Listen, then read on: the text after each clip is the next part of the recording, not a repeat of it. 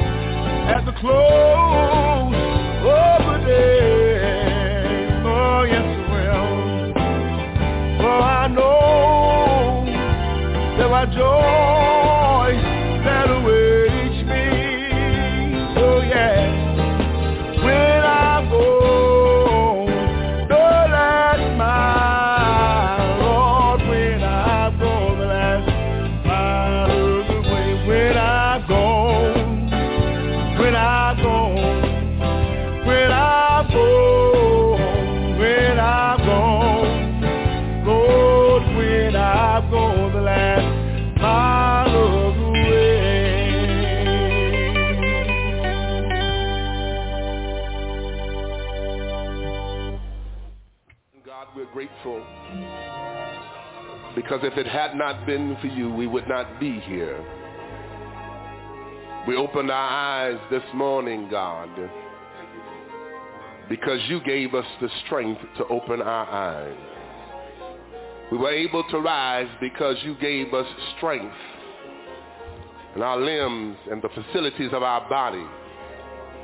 We were able to get here, God, because you blessed us and brought us the way of safety and did not allow harm to come to us, Lord. We're grateful to again come into your presence because we know where the Spirit of the Lord is, there is liberty. And as we come before you today, have your way, Lord. Let flesh be crucified that you might be glorified, that your people might be edified in the name of Jesus. For God, in you is life, And that's what we seek, God, life, eternal life, God. And we pray, oh God, today that you will touch every person that have come seeking you, Lord. Bind the hand of the devil, God. Rebuke the hand of the enemy, Lord. God, let your anointing that resonates in this place even now, God, let there be an outpouring on your people. We need you, God, to take us to another level in you, Lord. God, we're faced with demonic forces, God.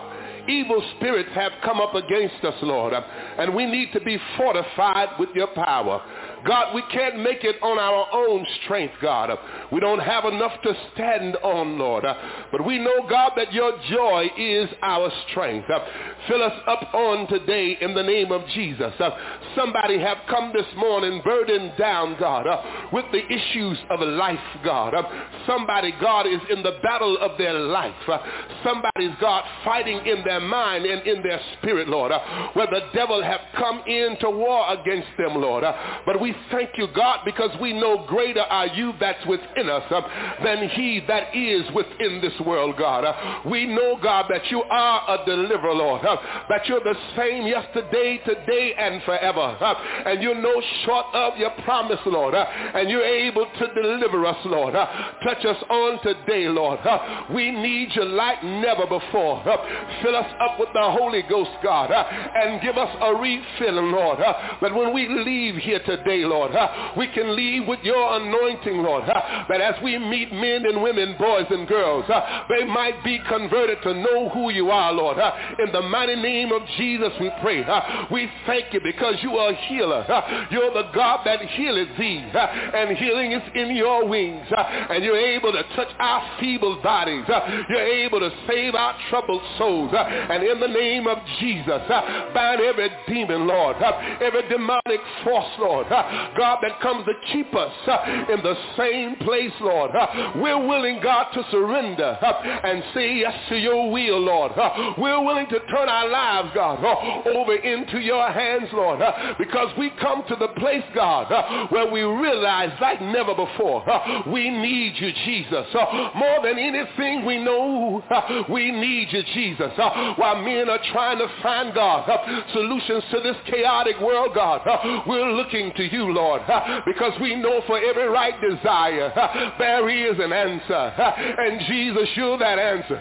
There's no need for us, God, to turn hither or thither, Lord. We need but to look for you, Lord, because you're the answer, God, for our troubled lives, Lord. Touch on the day, God. Break every yoke, oh God. Save on the day, God. Deliver on the day, God. Jesus, we need you, Lord. We need you, Jesus. We need you, Jesus. We're crying out to you, Lord. We know that you're able to save our souls. We know that you're able, God, to heal our bodies, Jesus. We know that you're able, God, to turn our situations around. Jesus, no other help we know. No other help we know. No other help we know, God. You're able, Jesus, to deliver our children. You're able, Jesus, to save the unsaved husband. You're able, Jesus, to heal the cancer patient. Nothing too hard for you, Jesus. No other God we know. We know that you're able, Jesus. We know that you're able, Jesus. We say yes to your will, God. Yes to your way, Lord. Have your way, Jesus. And we'll thank you for it. And we'll give your name the praise. And we'll bless you, Lord. Yes, we thank you, Lord. And we bless your holy name. Come on, open your mouth and give the Lord some praise.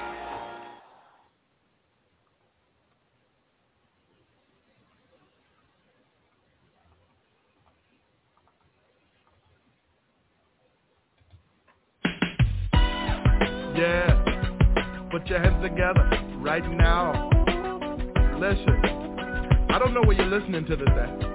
Maybe you're in your car, you're at the crib, maybe at the mall, the country club, maybe in the hospital.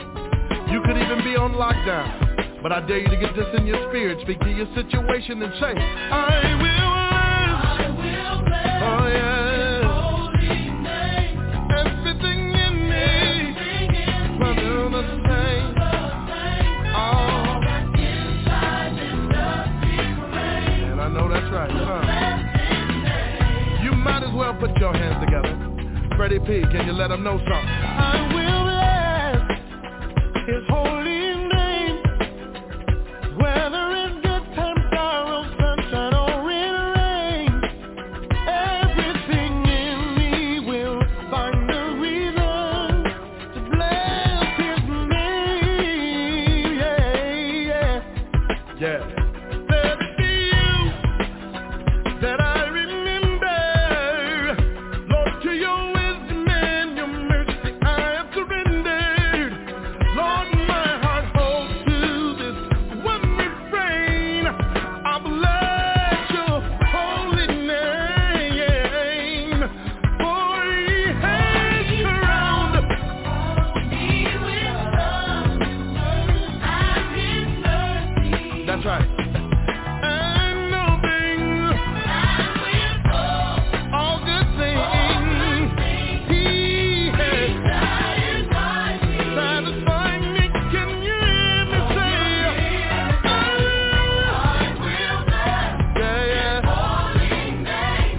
Everything in me shall do the same all the time.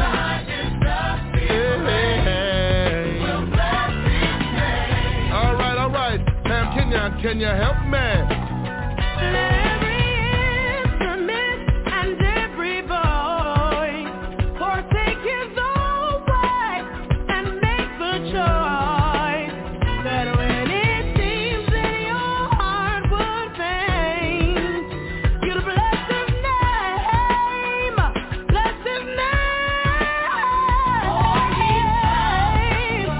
He will love with mercy and loving kindness, he has come me in there. All good things shall he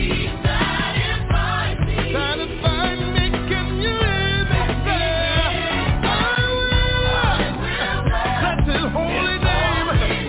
Everything in me shall do the same, all the time. Does the same shall bless his holy name. Can you say one more time? I'll stay. I will bless his holy name. Come on. Everything in me will do the same. All that's inside this dusty frame will bless his name. Everybody you know just say, Lord, I won't forget what is done for me, his benefits. Say, all that's inside me. Everything, say, I won't forget. Say now. Won't forget what he's done for me. His benefits. Yeah. All that's inside me. Everything, say, I won't forget. No. I won't forget. Hey, your mercy and your loving kindness. You've been too good to me. Won't forget. I won't forget. No.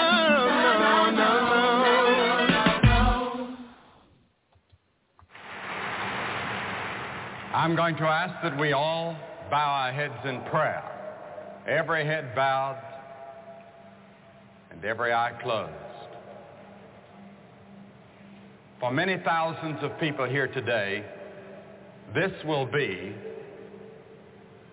an hour of decision. And you will never be the same today. Even if you refuse Christ, you'll never be the same. Once you've faced him, once you've heard the gospel and rejected it, you can never be the same. It says when the rich young ruler rejected Christ, he turned away grieved, emotionally disturbed. Because when you reject the claims of Christ, that's a very serious thing. It will be an hour of decision for many of you who receive him today. Your life will never be the same. Your home will never be the same. So let's listen carefully and prayerfully today and reverently to the message of the Word of God. Shall we pray? Our Father, we thank thee for this love of God that reaches around the world and engulfs all of mankind. Thou dost love the Russians and the Chinese as much as thou dost love the British or the Americans or the African. Thou dost love the whole world. And thou didst send thy Son to die for the whole world. And we're all included in thy redemption plan. And we thank thee that at this hour of history we can stand and proclaim good news that God is love and that God is willing to forgive. We pray that many this day will receive that message, accept it and act on it and live by it. For we ask it in his name, amen. We've been having a marvelous time here in Chicago. I think Cliff has already told you how big this building is. There's no indoor arena in the world except the Astrodome in Houston, Texas, that's bigger than this. And here today, thousands of people just about filled to capacity today, as it has been almost every night during this crusade, except I think the opening night. But we've had gigantic crowds that have come here to this great arena night after night, and we've seen thousands of people coming forward to make their commitment to Christ. Now today I want you to turn with me to Luke's Gospel, the 11th chapter. The 11th chapter of Luke's Gospel, beginning with verse 29. Beginning with verse 29. I hope you have your Bibles. How many have a Bible today? Lift them up. Look at the Bibles. Thousands of Bibles everywhere. Now the 29th chapter, the 11th chapter and the 29th verse of Luke's Gospel. And when the people were gathered thick together, he began to say, "This is an evil generation. They seek a sign, and there shall no sign be given it but the sign of Jonah the prophet. For as Jonah was a sign unto Nineveh, so shall also the Son of Man be to this generation. The queen of the south shall rise up in the judgment with the men of this generation, and condemn them. For she came from the utmost parts of the earth to hear the wisdom of Solomon. And behold, a greater than Solomon is here. The men of Nineveh shall rise up in the judgment with this generation, and shall condemn it. For they repented at the preaching of Jonah, and behold, a greater than Jonah is here." Now, ancient Israel wanted Jesus to do something sensational to prove that he was really the Son of God. But Jesus is saying in this passage, you're seeking for a sign. All right, I'll give you a sign. I am the sign. And Jesus was saying that the people of Jonah's day listened to the message of God and repented, and they're going to rise up into judgment as witnesses against the people of Jesus' day that rejected him. He said the queen of the south recognized the wisdom of Solomon, but he said, in me you have a greater wisdom than all the wisdom of Solomon. He said, you're blind. You cannot see the truth. You're deaf, and you cannot hear the truth. He said, I'm the truth. I'm the light of the world. I'm the sign. Now, when you face Jesus, we'll never call or text you. What is your reaction? When you're confronted with Jesus Christ, what is your reaction? The reaction of the scribes and the Pharisees was one of hostility. The people of Nineveh's day were humbled and repented when they faced and confronted God. And the question that we all ask today is this question: what think ye of Christ? There's a rock opera at the moment called Jesus Christ the Superstar. All over the country, thousands of young people are talking about Christ. They can't escape him. There's a Broadway play right now entitled Godspell, a musical version of St. Matthew's Gospel. There's a new movie right now called Brother John, in which Sidney Poitier plays Jesus Christ in the form of an Alabama black man. The front cover of Life magazine a few weeks ago ran Jesus Christ Superstar. And this rock opera from England was confronting young people with one question: who is Jesus Christ?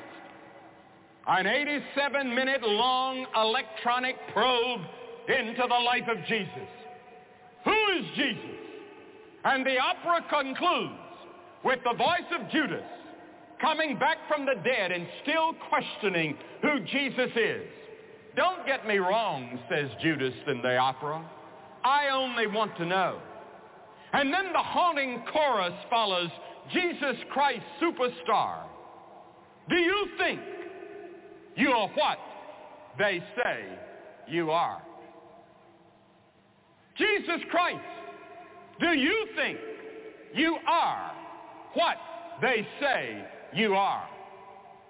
It's interesting to me that in 1971, the plays, the books, the operas, the movies about Jesus, our generation cannot escape Jesus. And when Good News for Modern Man came out, a new translation of the New Testament by the American Bible Society, they sold 25 million copies. We cannot escape Jesus.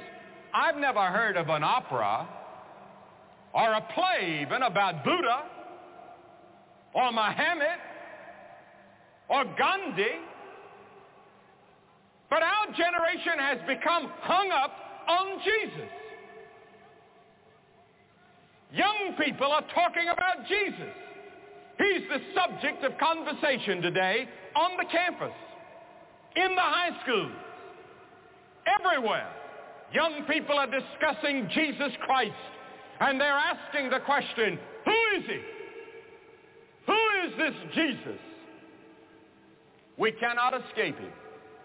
You remember that day when Saul, who was persecuting Christians, was on the road to Damascus, and a blinding light came, and he fell down, and the first question he asked was, who art thou, Lord? The question that our generation of young people on the campus are asking today is, who art thou, Lord? Who is Jesus? Why cannot we escape him? Why is he in our conscience and in our minds so that our plays and our poems and our operas are about him? Is he just a revolutionary hero? Or is he something more? He only lived 33 years. He never traveled more than 100 miles. He never had any formal education. And yet 2,000 years later, an entire generation is talking about Jesus Christ. Some say that he was a madman. Some of the people of his day said he was mad, said he was a maniac. Was he? There were others that said he was revolutionary. He'd come to lead a revolution. Was he a revolutionary? In the sense that he changed men's lives, he was, but he never led a revolution against Rome. He never led a revolution against the existing authorities. As a matter of fact, some of them tried to get him to, and some of them thought he was going to. And when they found out that he was building a spiritual kingdom, they were no longer interested in him. And when they tried to tempt him about that, he said, bring me a coin. And he said, whose picture's on that coin? They said, Caesar. He said, all right, render to Caesar the things that are Caesar's and to God the things that are God's. And the scripture says they quit asking him questions. They didn't know how to answer that. Or was Jesus an establishment man? Some people say that he represented the status quo. Some people say that Jesus Christ is the one upon which Western culture has been built, and that America is really Jesus' organization on earth. Well, I want to tell you, if his organization depends on the bureaucracy we've built up in Washington, we're finished. There's not much hope for the world. Jesus Christ is not the establishment Christ. He's building another kingdom. He's building an eternal kingdom. And then there's some people that say that he was the first hippie. They said he had long hair, went around with his disciples in a commune. You know, actually, we don't know what he looked like. We don't know whether he had a long beard or not. Those are just pictures that artists have painted. We think he did. We don't know whether he had long hair or not. He probably did, because the people of that day, that was the style. But we don't know. We don't have a picture of Jesus, and God did that purposely so that we would not be worshiping an image. Because God is a spirit and must be worshiped in spirit. And then there were people that said that he was deliberately evil, that he was an evil man, that he was a devil. What was he? That's the question. Jesus Christ, who are you? Who is Jesus? We can't escape him. We try to run from him, but there he is. He keeps popping up everywhere. Our greatest philosophers write about him. Our greatest historians write about him. Our greatest poems and plays are about him. Our greatest architecture is about him, even in the Soviet Union. You go to the Kremlin.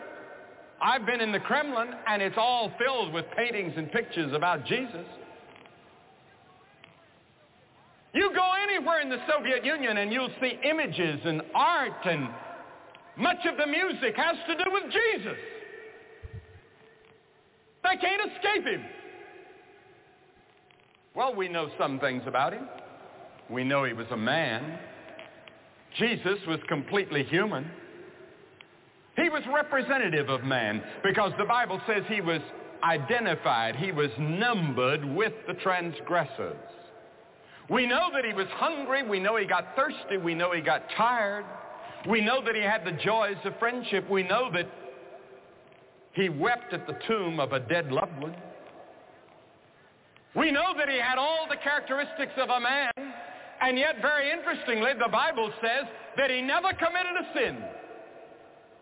In fact, he stood in front of the people of his generation and he said, I've never committed a sin. He said, have any of you, my neighbors, ever seen me commit a sin? They couldn't say a thing. Now, wouldn't that be something for a man to come along, 33 years of age, and say, who of you have ever seen me commit a sin? Well, I'll tell you, if I said that, all my team would jump straight up and say, I have. My wife's here. All of us are sinners, but Jesus was tempted in every point like as we are. He went through every temptation you've ever been through. There isn't a trial or a testing or a temptation that Jesus has not been through before you, and he resisted them and overcame them all.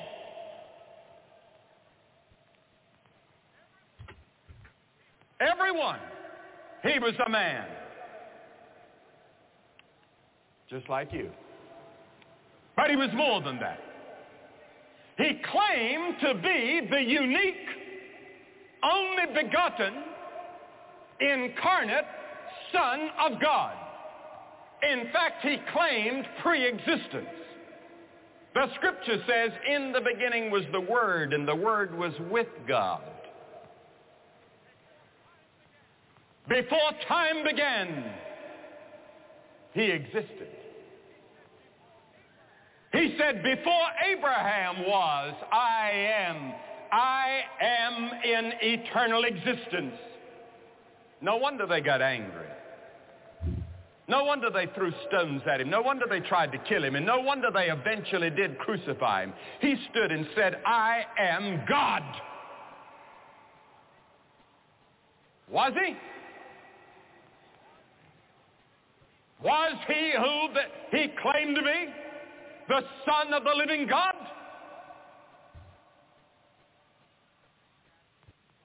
One day he asked his disciples, who do men say that I am? And Peter answered and said, well, some of them say you're John the Baptist come back, or you're Jeremiah, or you're Elijah. He said, I'm really not interested in what the people say. I'm interested, Peter, in what you say. What do you say? Peter said, thou art the Christ, the Son of the living God. And Jesus said, Peter, you've done well. You've passed your examination. But Peter, those are not your thoughts. Those thoughts came from God. It has been revealed to you by God. Jesus Christ claimed to be the Son of the living God. And you know, at his incarnation, or his birth, that was not his birth, or that wasn't the beginning, that wasn't the origin of Jesus. That was the beginning of his incarnation. Because he has always existed. From everlasting to everlasting, he is God, the Bible says. And the Word was made flesh and dwelt among us. In other words, the Logos, the Word of God, the eternal God, became flesh in the person of Jesus Christ and lived like a man among us. That's what the Bible teaches. And when you come to Jesus Christ, you have to accept that. He wasn't just another revolutionary. He wasn't just another hippie. He was not just another great man. He was God in the flesh.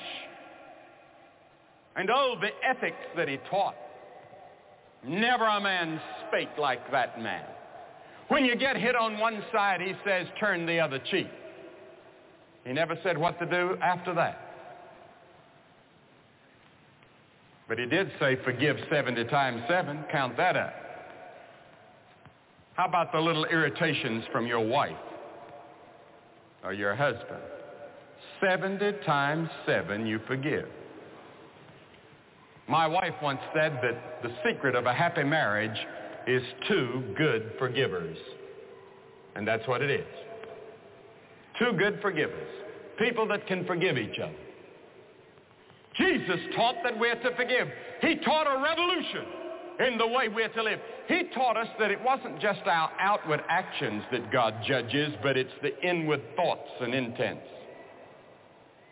He said, Moses said that in the 10 Commandments, thou shalt not commit adultery, but I tell you that if you even look on a woman to lust after her, you've already committed it. He said, Moses said, thou shalt not murder, but I tell you, if you have hate in your heart against your brother without cause, you're already guilty. He lifted man's ethics to the highest plane and demanded that we live that kind of a life. He himself lived that kind of a life. And the scripture says that he judges the inside. The Attorney General of the United States said the other day that America is imperiled more from within than without. And so are you here today in your personal life. David said, in sin did my mother conceive me. Jesus said, out of the heart proceed evil thoughts and murders and adulteries and thefts and blasphemies. All the evil in the world comes from the human heart. That's got to be changed. And that's why Jesus said you must be born again. You must be converted. You must have a new beginning. And he can do it. How do you explain Jesus? Jesus Christ, are you what you say you are? You know, they only brought 3 charges against him to crucify him. One, they said, this man loves sinners. That was one charge. The second, he healed on the Sabbath day. And the third, he claimed to be the Son of God. Was he the Son of God? Look at his authority. Jesus came unto them and spake unto them, saying, all authority has been given to me. I know one thing. He forgave sin, and no prophet ever did that. Jesus himself forgave sin. He said, thy sins are forgiven thee. I know that he had authority over nature. One night he was in a storm. The lightning was flashing, the thunder was roaring, the sea was raging, the wind was blowing, the disciples were afraid, and Jesus was asleep in the boat, and he stood up in the boat and said, peace, be still. The lightning quit its flashing, and the thunder quit its roaring, and the rain ceased to fall, and the wind quieted down, and the sea quieted down, and nature obeyed him. And our young people believe that today, because one of their top tunes at the moment is, put your hand in the hand of the one who calmed the sea. He calmed the sea. He had power over nature. I was flying, Cliff Barrows and some of us were flying some time ago. I think we were in a typhoon leaving the Philippines. And just before we got out of the typhoon, the captain of the plane had invited me to sit up front with him. And it was fairly smooth. We had a lot of rain and all. It wasn't too rough. But all of a sudden, the plane hit something. It seemed to me as though it had hit a wall. It jolted and jerked and quivered and went up and down for about 2 minutes. And then all of a sudden, we plunged out into brilliant sunshine, into smooth air. And the captain turned to me with the perspiration coming down his face. He said, that was God telling us there's something up here more powerful than this airplane. But Jesus could take a storm like that and turn it around. He could take the lightning and throw it back in the cloud. He has power over nature. Why? Because he's the God of nature. Those are his laws. They're obeying him. He had authority over disease. I read the other day where Mao Zedong in China claims to have cured 80% of all the deaf people in China. And one of those men that came back on the ping pong team said that Mao Zedong is the Jesus Christ of China today. They talk about personality cult. Looks like to me they've got quite a personality over there. But Jesus did make the blind to see. He made the deaf to hear. He made the dumb to talk. He raised the dead. According to the record. He had authority over demons. You say, Billy, do you believe in demons? I surely do. And Jesus confronted demons time after time, and he could cast them out. And people that were insane under the powers of demons would regain their sanity. And then look at the death he died. Did ever a man die like Jesus? The lightning flashed and the thunder roared and the earth began to shake. And even the soldiers confessed that this must be the Son of God. Anyone that can see Jesus on that cross and not be touched has a heart of stone. They first took off his clothes. Then they took long leather thongs with steel pellets or lead pellets on the end and beat him across the back until he could hardly stand up. Then they put a crown of thorns on his brow and his face was bleeding. And they laughed at him and they spit on him and they mocked him. And with one snap of his finger, 72,000 angels had already drawn their swords ready to come to his rescue and wipe this planet out of existence in the universe. And Jesus said, no, to this end was I born. And he dragged and lifted and hauled that cross. And don't you black people ever forget one thing. The man that helped Jesus carry that cross was a black man. And don't ever forget another thing.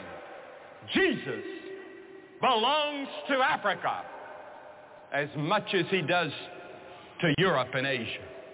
He was born in that part of the world that touches Africa and Asia and Europe, and Jesus was not a white man like me, nor was he as black as some of you. We don't know what the color of his skin, but it must have been a dark color like the people of his day, because he was a man like them. Don't ever say it's a white man's religion or a black man's religion. It's a world religion. He belongs to the world.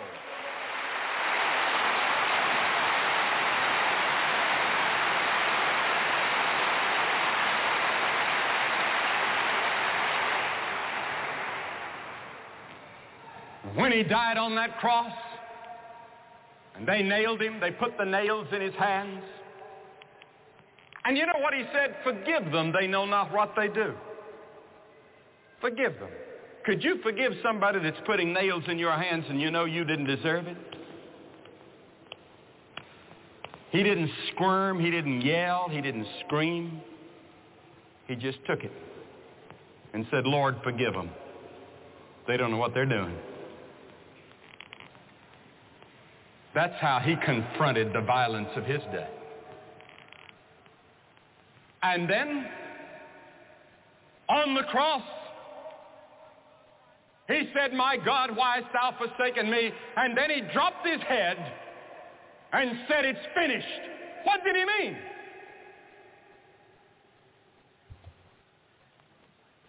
He meant your plan of salvation was finished. God can now forgive you of all your sins because Jesus had finished God's plan for your salvation. Because you see, God knows every one of you by name. He has the hairs of your head numbered. God looks upon you as though you were the only person in the whole universe. He sees you and you alone. And on that cross, Jesus had the capacity to think of you. And he loved you enough to stay on the cross. Was there ever such love as that? When he could have been rescued and taken back to heaven and to sit on his throne, but he didn't. He said, no, I'm doing it for the joy that is set before me, because he saw that he would be raised from the dead. He saw that there would be a gathering in the generations to come of a people for his name that would make up his body. He saw the day when we will reign with him in his kingdom. Yes, they laid him away in a tomb, and that's where Jesus Christ Superstar leaves him. But out in Kansas City, some people got hold of the rock opera, and they carried it right on to the next step, the resurrection. And if you don't have the resurrection, you don't have any gospel. Jesus Christ is alive. And when they went out to the tomb that morning, they heard the greatest news the world has ever known. He is not here. He is risen. He is alive today. And the thing that inspired the disciples to turn the world upside down in their day was the resurrection. They went everywhere declaring that Jesus is alive. You know, some of us Christians live as though Jesus is dead. He's not dead. He's alive. Oh, you're going through your troubles and your trials and your temptations and your testings and your pressures. And you're under satanic attack all the time, constantly. You know, I think in many ways, in some ways, it's easier not to be a Christian in this world, because the devil may leave you alone. The moment you receive Christ as Savior, you're in for it. Unless you live on your knees and live in the Scriptures and keep your guard up and have your spiritual armor on at all times. Because if you let down even one day as a Christian, you're in trouble. The moment you receive Christ, you see all the world is going this way. You turn around and start against the tide as a Christian. And that's hard. But you know, it's hard to be a sinner too, the older you get, because the Bible says the way of the transgressor is hard. I watch sometimes the programs on television where they have crime.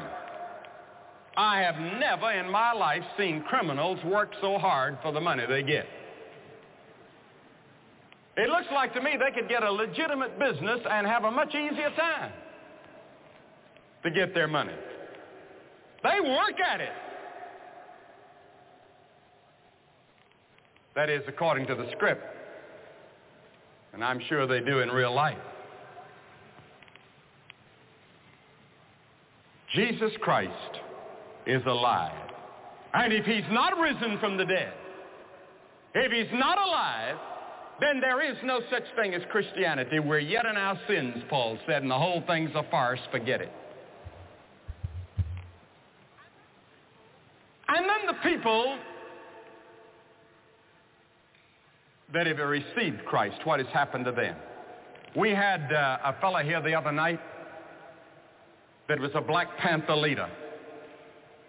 He said that he thought he could change the world through the Black Panther movement.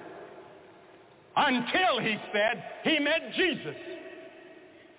And he said Jesus changed his life and took all the hate out. And now he said, I believe the world can be changed, but he said, I believe it can be done with Jesus' power. That's it. Jesus coming into our hearts.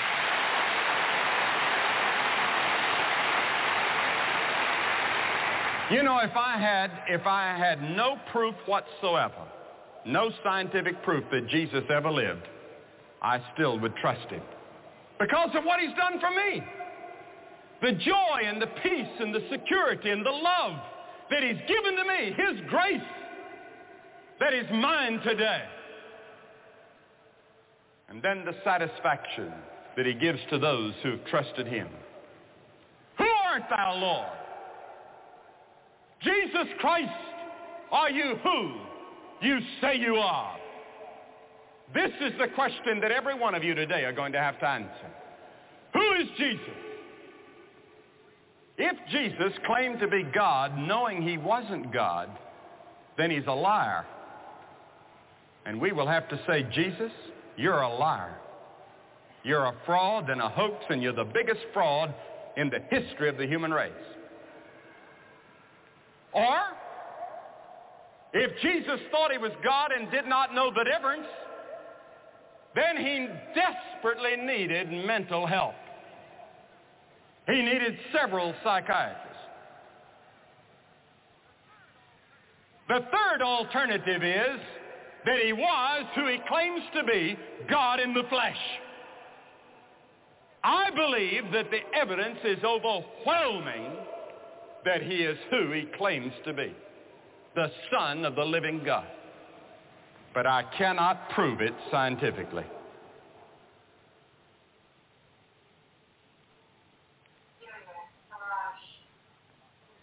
But I can prove it by the lives that he transforms every day. I can prove it because in my heart, I don't say I think, I hope, I say I know. And you know, there's another element in our lives that we don't think much about, and that's the element of faith. You think of the faith that you have to have every day. You have to have faith that your wife didn't put poison in your coffee this morning. You have to have faith in her. She might have felt like it, but she didn't. You have to have faith in the bank. When you write a check and sign it and you have money in the bank, you have to have faith that the bank's going to pay it. You have to have faith in the government. When you pull out a dollar bill, now I know it's shrinking, but you have faith that back of it is a dollar, that people will accept it as money. Everything we do is by faith. Now, for example, when I come up on a hill, and I live in the mountains of North Carolina, and we have a lot of hills, I don't stop my car before I get to the crest of the hill and get out and walk over and see if somebody's coming up the other side on the wrong side. I have faith to believe that the drivers are going to stay on their side. Faith, faith, faith, everything. When you sat in that chair, had you ever sat in that chair before? I bet you didn't pick it up and examine it and put your hands on it to see if it would hold you. By faith, you just sat down in it. You had faith that people wouldn't build a chair that wouldn't hold you. Everything we do is by faith. All right, take the same faith, put it in Jesus Christ as your Lord and Savior, and you will know who Jesus is. You accept him by faith, and he comes into your life and into your heart, and you know that he's who he claims to be.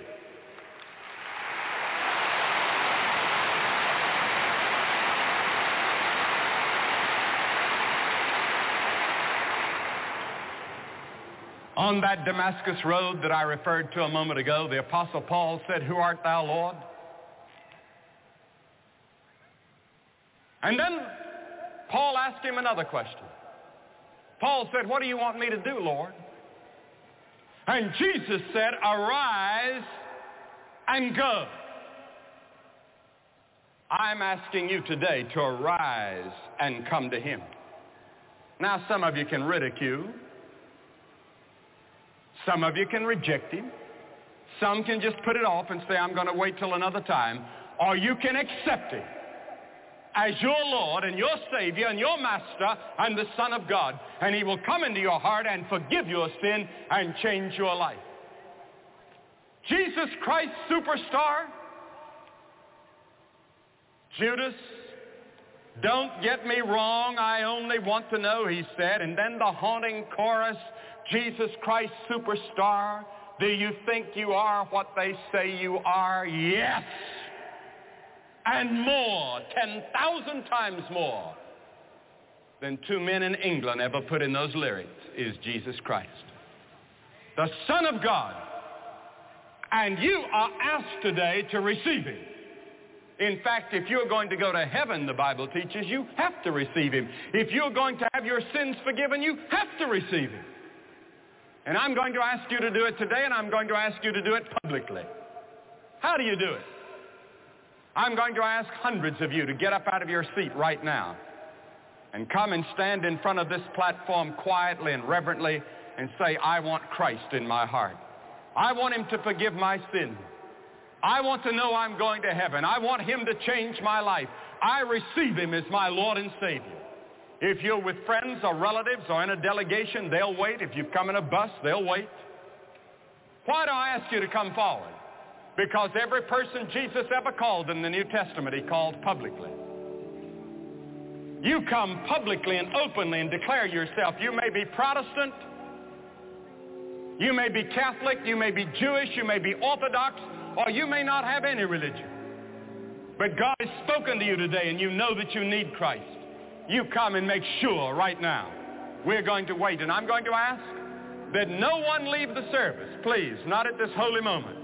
I know you want to go because of the crowd, but don't leave. Just get up and come right now, quickly, from everywhere, hundreds of you. We're going to wait. From all over the stadium, as God is speaking, you may be in the choir, and this may be your last moment with God. You may never have another hour like this. You come.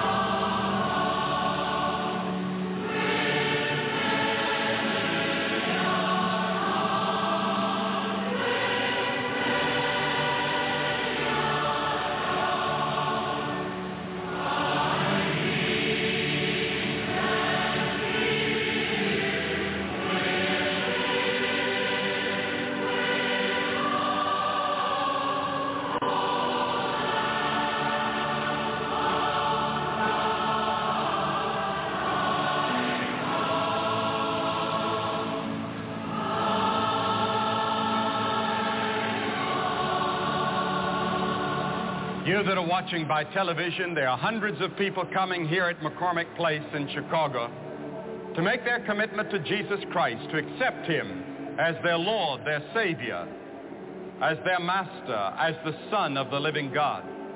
I'm going to ask you to make that same commitment where you are at home. I'm praying that you'll make that decision. God help you to do it. And I hope that you'll go to church next Sunday. God bless you.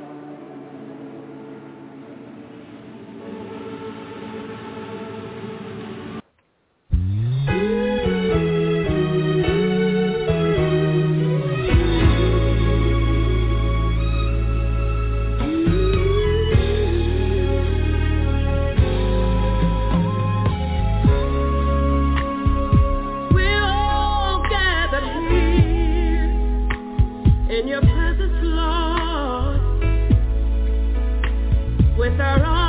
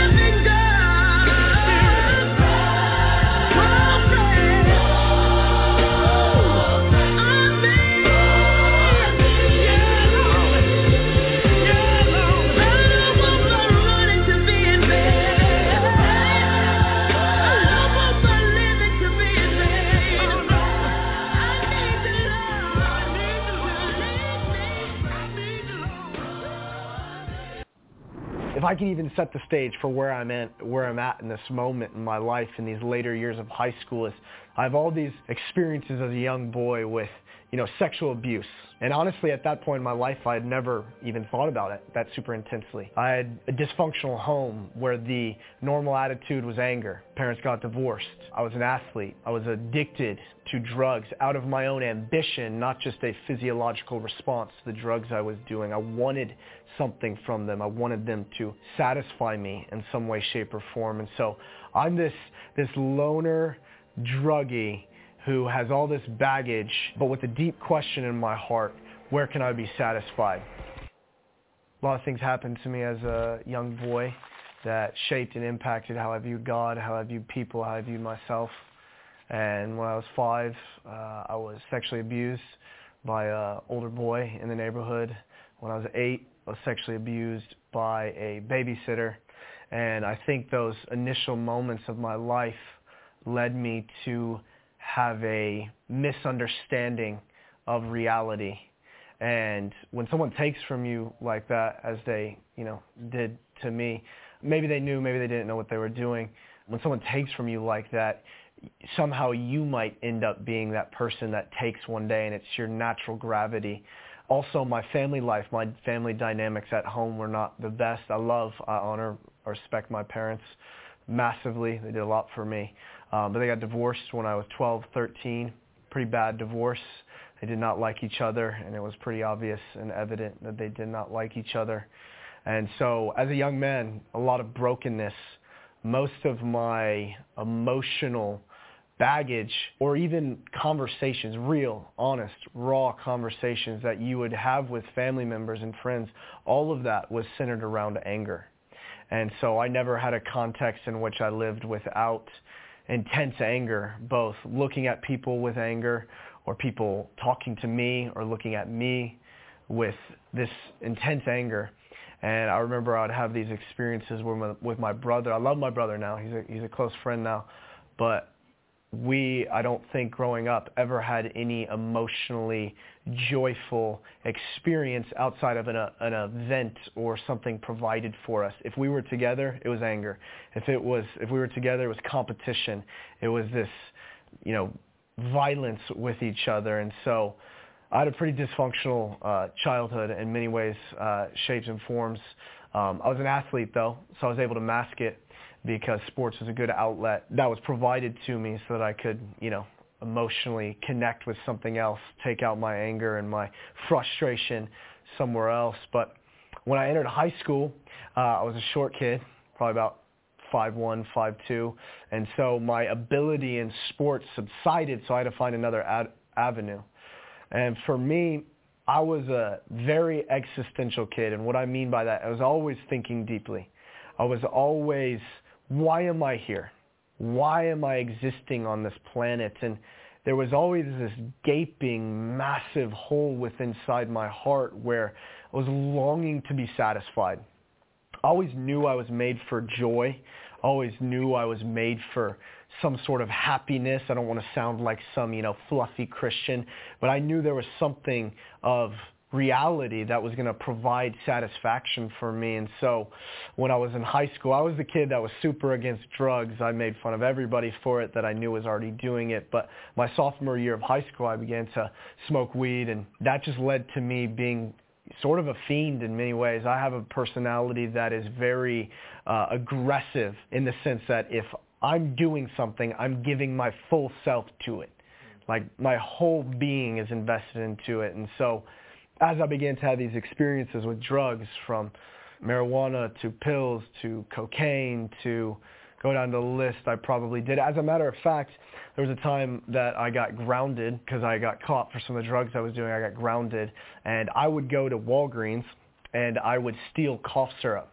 I would go anywhere I could possibly go to find some sort of high, whether that be markers or cough syrup at the store. I would do it. I got chased out of a store by a clerk for thieving, whatever you want to say, stealing. I would go down to the same Walgreens almost every time I got grounded, and I would do the exact same thing. So I was really into it. And the whole desire was not just for a feeling, it was for satisfaction. I know that sounds cliche, but for me it was this most real thing.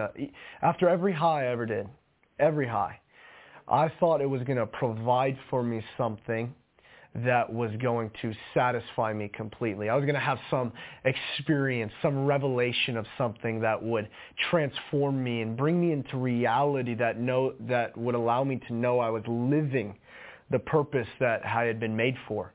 And although I'd grown up in a Christian context, meaning, I went to church every so often, heard all the Sunday school messages, I never personally connected that God would be the place, that Jesus Christ would be the place where I would find that satisfaction. And so after every high, after every sexual experience I ever had as a high schooler, I would always say to myself, that's all it was. That's all this is.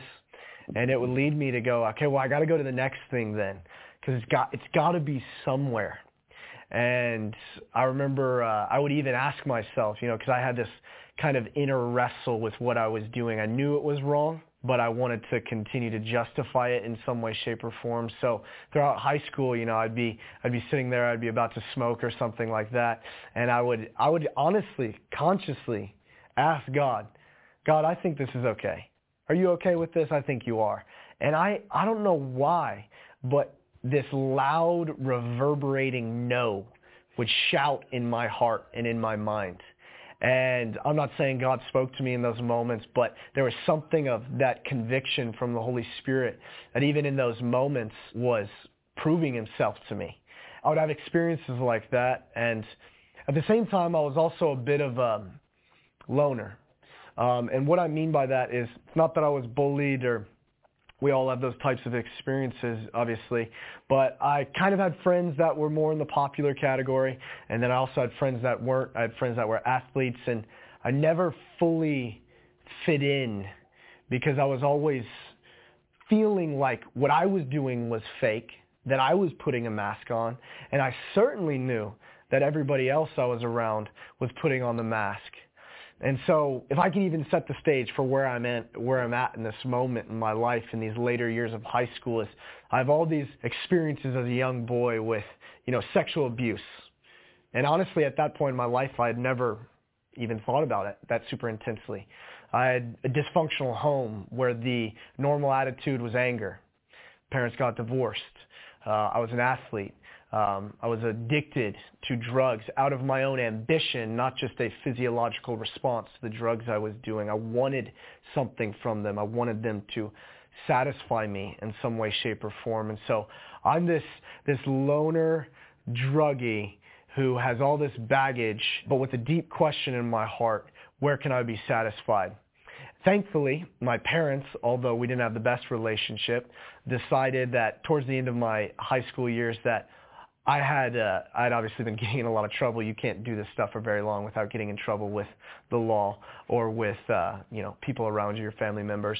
And so my parents basically said, we're going to kick you out of the house, or you can go do a missions Christian training school called YWAM in New Zealand. And I had no clue what a missionary was. As a matter of fact, I thought a missionary was someone who built houses on beaches for poor people. No clue why I thought that, but that's what I thought. And so my assumption was, if I go and fake it after high school for 6 months, my parents are going to get off my back. I'm going to come back. I'm going to do exactly whatever I want to do. I had a girlfriend at the time. I had a job. I had all these things going for me. And the interesting thing is, for some reason in my heart, I had a very weird sense that my life was about to be transformed after high school. I wanted to be a Marine. I don't know why, I wanted to be a Marine. I loved the University of Florida. I wanted to go to the University of Florida. But as high school went on, all of those things put to the wayside. Well, everybody's excited about going to the university or going to do whatever they wanted to do. I was a blank canvas of a person.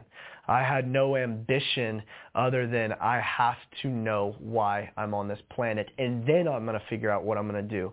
And so in the midst of all of the chaos of my family wanting to kick me out of the house or send me this thing, I had some sense in which I knew my life was about to change after high school, and the Lord orchestrated miraculously a scenario for all of this to take place. I got fully funded to go to New Zealand, so I'm about to head there about 3 weeks before I'm supposed to head to this Christian program. I wasn't even a Christian. Not even a context for what it truly meant to be a believer. I'm just going because New Zealand is where Lord of the Rings is filmed, and it's cool there, and I'm going to be able to go bungee jump and fake it.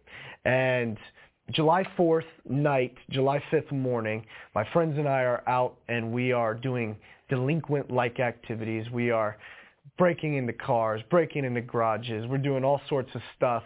We're stealing things, and I stole a phone at the time that was worth $500, and it's about 3 a.m. We're in a street, we're in a cul-de-sac, one-way street, no way out, no exits, and all of a sudden, no sirens, no lights, 3 cop cars roll up down this cul-de-sac, and I'm sitting there like, oh my goodness. And this was a striking moment for me because oftentimes, and I think this is an allegory for salvation almost, is you don't realize how much danger you're actually in until you're in the situation, and then you want to be free. And I had never wanted to be more free than when I saw those cops get out of that car with tasers put up, hands on the dash, and I'm sitting in the back of a cop car 3 weeks before I'm supposed to go to this Christian program, 3 weeks before I feel like my life is going to change in some way, shape, or form. And so the police are interrogating me, all this different stuff, and eventually they get to the bottom that I had stolen this phone. It was a felony charge at the time, $500, I guess, is a felony charge for stealing something. And so for some reason, I have no clue why this happened, other than we had a minor with us that was with us at the time. They called the guy's parents, the minor's parents. They told him to come pick us up. Came, picked us up. He happened to be my neighbor, and so he drops me off at my house. I don't tell my parents. And so 3 days go by. I'm thinking the cops, they told me they were going to come arrest me, detain me in about 3 days, and 2 weeks go by. Nothing happens. I think I'm scot-free.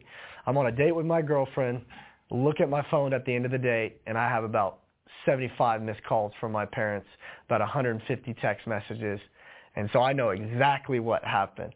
I call them. They're going nuts, man. I didn't even tell them that I had gotten arrested. I didn't want to tell them. I'm just going to play it, see what happens. And so as this happens, the cop comes that night. My dad somehow convinces the police officer. He literally tells him these words: my son is going to a Christian program in New Zealand. It would be far better for him to be there than in a jail cell. Can you let him go to this, and he will turn himself in when he comes back? And I kid you not, the police officer said, sure. The police officer left, and I'm allowed to go to New Zealand. That didn't solve my problem of being arrested. That actually happened because, this is a little side note, the police officers that neighborhood had been robbed, and so the police officers were trying to see if we were the ones that were robbing the neighborhood. So they wanted to come and see my house, see if I had any different things going on. I think they assumed that I wasn't the people that was doing this. And so my mom's a firefighter, and she's friends with one of the police officers that arrested me, and I found out 3 days before I leave for New Zealand that the police officers had caught the men who were robbing that neighborhood continually, and that they were not going to arrest me even when I came back. They were not going to detain me or press charges in any way, shape, or form, which shook me. And it shook me even more later when I actually became a believer and realized what God had done. And even a funny little side note of it is the people that were robbing the neighborhood were classmates of mine. And so this idea that, I know this sounds controversial maybe, but the idea that God would protect me, even at the cost of, someone else being caught. I mean, that shocked me. If that didn't happen, then I'm probably not sitting here before you. I'm not a part of the ministry I'm a part of. And so I go to New Zealand. I'm there. I'm on the flight. I'm listening to my rap music. I'm listening to Odd Future. By all means, right, you got to understand, I cuss like a sailor. Like I said, addicted to drugs. I have a girlfriend. I'm doing all this stuff with sexual experiences with her as well. And so I'm doing all this stuff. When I get to New Zealand, the first night, a man sits me down. This is before the program even started. His name was Jordan Matheson. He sat me down, and he could tell I was not a believer. And so he sat me down, and he shared the gospel with me. And this isn't the profound encounter that I had. But in that moment, I went and got in my room, got on my knees, and I said to Jesus, if you are who you say you are, I'll follow you. And for me, those words still ring so violently in my heart because I didn't have this experience where God came to me in my depression or my anxiety. He sent me halfway around the world to isolate me from my context that I was in, just so he could have one man share the gospel with me and me say those words, Jesus, if you are who you say you are, I'll follow you. The day after, with no context for needing to break up with my old life, no idea that I need to get rid of all the sin in my life, I called my girlfriend. I said, hey, we're done. And she goes, I knew this would happen. And I go, thank you, prophet, and hung up. And I immediately stopped cussing. I don't know why I stopped cussing. I just did. It was my assumption. On top of that, I got rid of all my old music. I mean, it was, you know how there's this, people debate, can I listen to this or listen to that? I didn't care. I had met Jesus. I hadn't even had a emotional experience with him yet. I just knew that he was Lord, that he was king, and he got to dominate my life now, not me. And so I got rid of all my music. I didn't have the debate about what's right, what's wrong. I got rid of concert t-shirts that I knew were attached to some of this stuff. It was almost immediate. And my addiction to pornography, although it wasn't an everyday thing, it was almost immediately cut off. I was just done. Once again, no one told me to put up a blocker on the websites on my internet browsers. It was just simply something had shifted in my heart. But here's where I had the experience with Jesus. I was reading my Bible, and once again, guys, I don't have Christianese language. I just am just reading the Bible with hunger in my heart for a new experience and for this new life that I had found.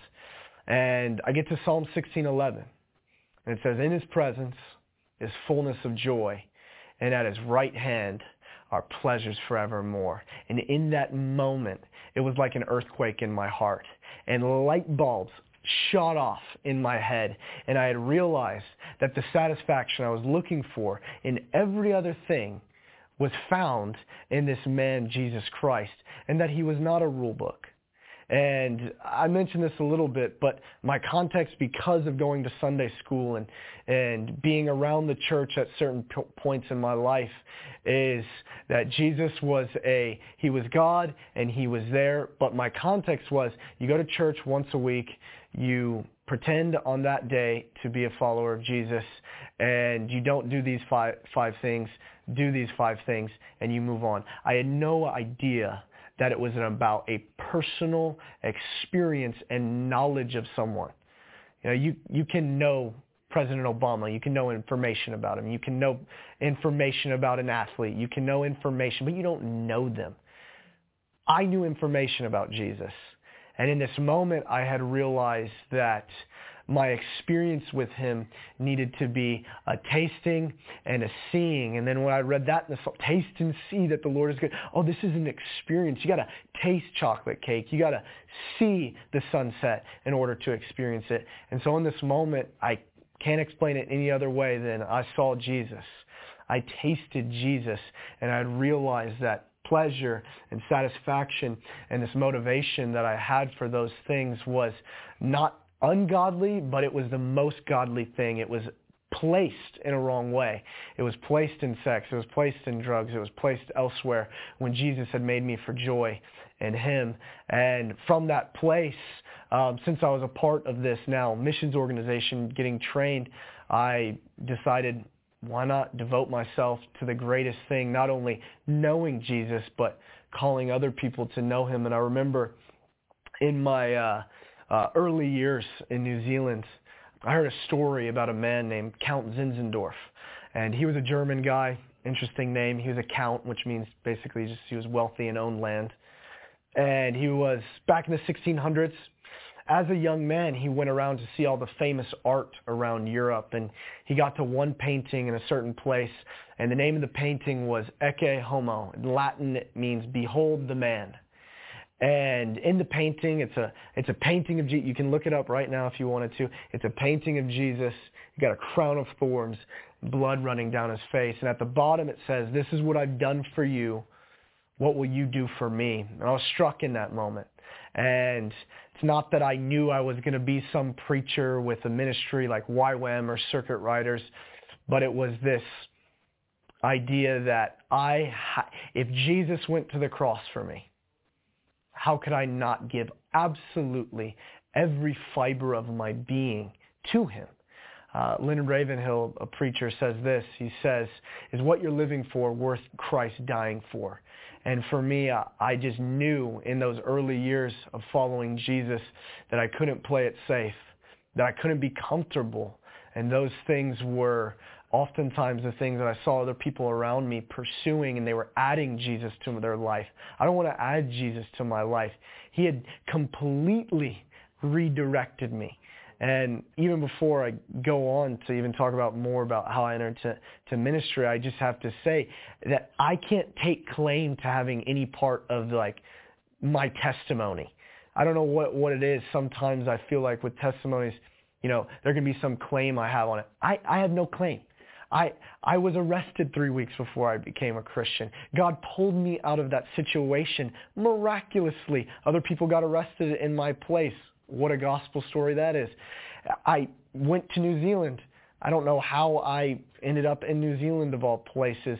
I had the perfect experience with the most amazing leaders there.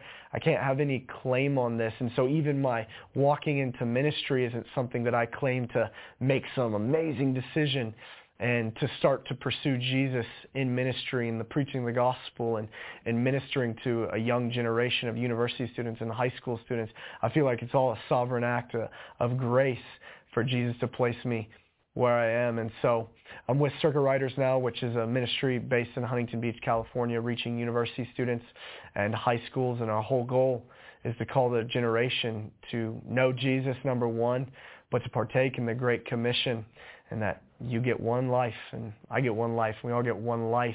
And so use it to the utmost for Jesus Christ and his glory. So it's my story. Now, Derek, I want to take it back really quick, just a little bit. Of course.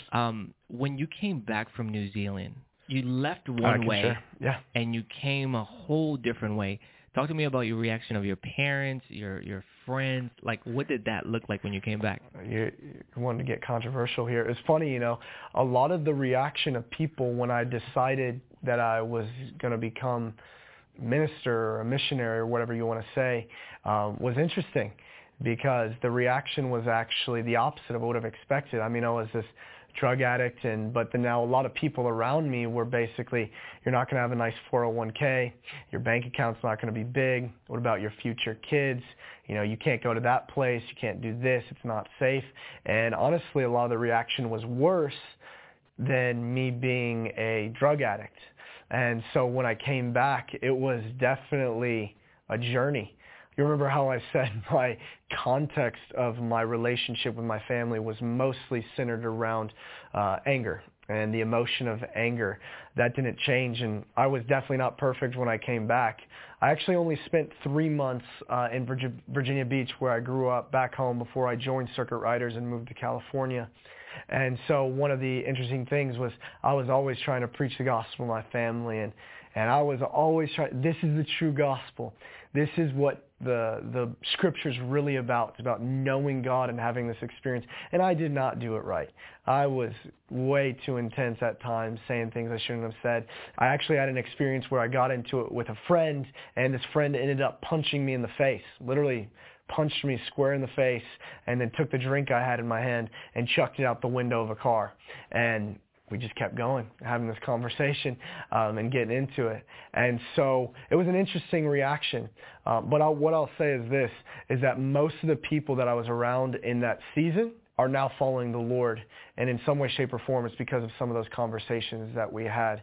And so the Lord redirected my life from New Zealand to America specifically because of his sovereign ways. I mean, once again, I don't have any claim to, I decided to be in Circuit Riders. I decided to move to California. I actually wanted to go back to New Zealand. And the base I was at, the missions base I was at, was going to, train me to plant bases in the Middle East and all these different things. And I was excited to go back and lead and all this different stuff. But then the New Zealand government sent my visa back and said, you need more ministry experience. In my ministry experience, I needed to work for a church or for another missions organization or whatever. And so my leaders in New Zealand sent me to Circuit Riders, where I met my wife. And so God used a girl to keep me in America and work with Circuit Riders. And so that's how I ended up where I am now. Now, Derek, for people watching your testimony right now who want to do missionary work, who have a hunger to go out to the nations and are ready to go, and maybe they don't know, what step to take, and they're seeing Circuit Riders and they're like, man, I want to be a part of this. I just want to go. What can you say to those people, no matter what their age is? Like, what can you say to those watching right now your testimony?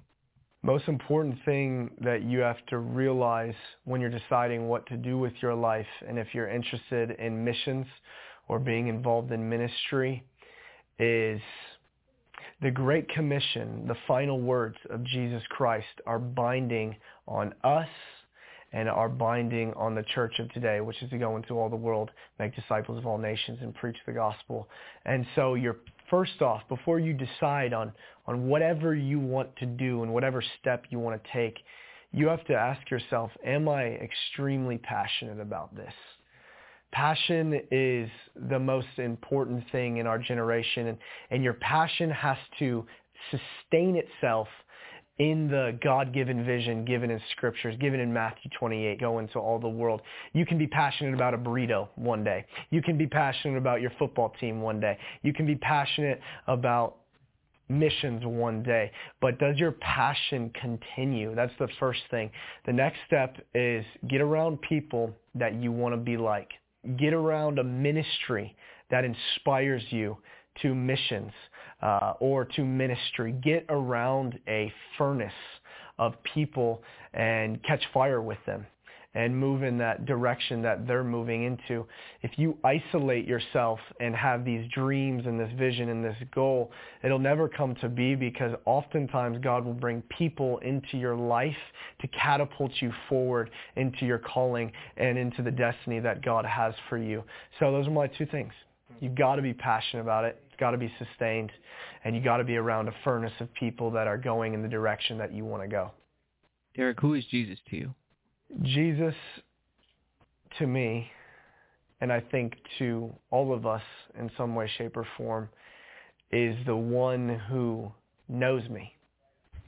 And that's the most profound thing I think you can find in all of the Scriptures, is that when God walks into the garden and he doesn't say to Adam, Eve, did you break my law? Did you break my covenant?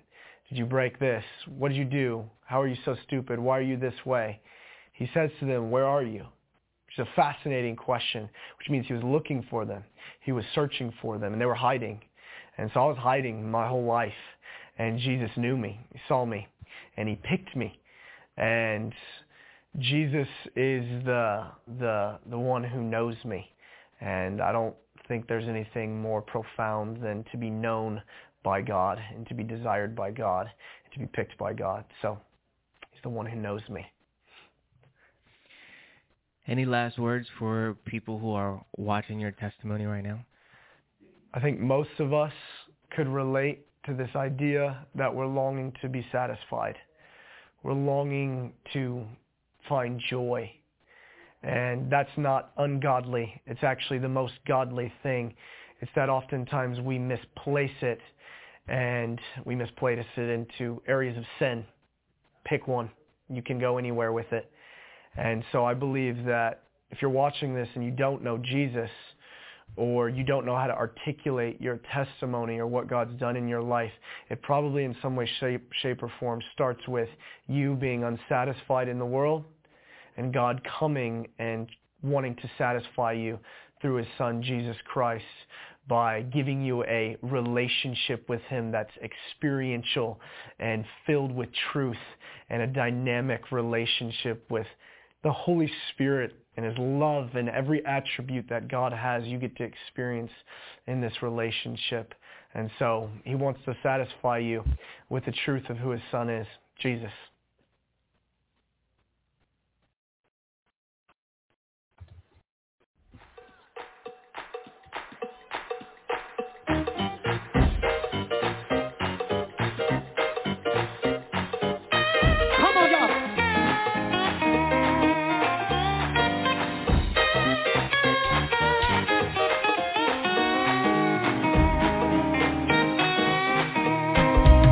Fight on.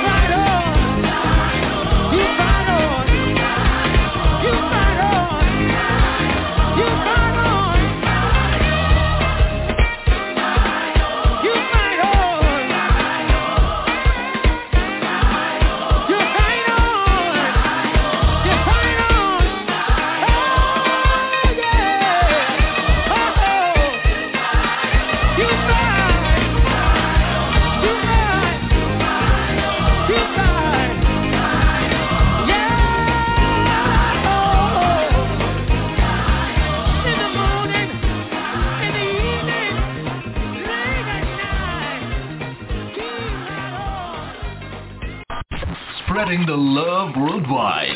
www.jesusinthemorningradio.com. Hallelujah. Hallelujah. Apostle Pinckney there, you fight on. Keep your sword in your hand and you fight on. It teaches us in the word to put on the whole armor of God that we'll be able to stand against the wiles of the devil. But we got to put his word. We got to get in his word and allow his word to get in us. And in order for the word to work, you must apply it to your everyday life. And once you get accustomed to doing that, you get in a habit of it. If you don't read that word, if you don't have a scripture for the day, you feel out of place. I don't care where you're going, what you're doing. Ladies can be home cleaning and getting ready for work or making breakfast or whatever. Men too. And it just hit, oh, I didn't read my scripture this morning. Oh, let me run and do that. They'll stop everything. Go get that scripture for the day. And then the day can continue. Yeah, perfect practice makes perfect. If you practice that thing and you continue to do it, and what you read for the day, you're going to walk in that scripture. You're going to tell plenty of people, as many people as you can, about that one scripture. Guess what it's going to do for you too? It's going to help you to remember where the scripture was and what it says. Yes, I've done it many times. This morning we heard a Billy Graham. Who is Jesus? Who is Jesus? Then we heard a testimony of a young man that nothing could satisfy him until he found God. Hallelujah. Nothing could satisfy him until he found Jesus. Hallelujah. Hallelujah. And listen, I want to apologize for yesterday. Sister Jerry and I. And sometimes I know it appears to be out of the norm. And some people may see it as that's not God. They playing. Let me tell you something. If ever I was serious about something, it is Almighty God Jesus. It is his work. It is what I think of him, say about him, do concerning him. Yeah, I'm serious. And he will move for you if you believe. But sometimes God uses things in a way, and I call it spiritual therapy. Everybody can see the problem, but nobody will come and say, well, hey, I'll help you with that. You know what? I see Sister Jerry got a problem. Let me encourage her. Let me inspire her. People won't do that. But they will complain. I don't want to hear that. That ain't God. I've seen people log off. Log off, not praying. Log off or complain. I'm raising my right hand because I'm guilty of it. You should be praying, not finding fault, Barbara. You helping. Yeah, I've done it many times. Because in this hour, we got to focus. In this hour, we got to get it right with God. Again, this morning, I love some laughter. Ooh, you don't understand how I love laughter. And how I like talking with people who love laughter too. And it can make me laugh. And they get tickled over it. The least little thing. It's nothing big. We're not picking on anyone per se.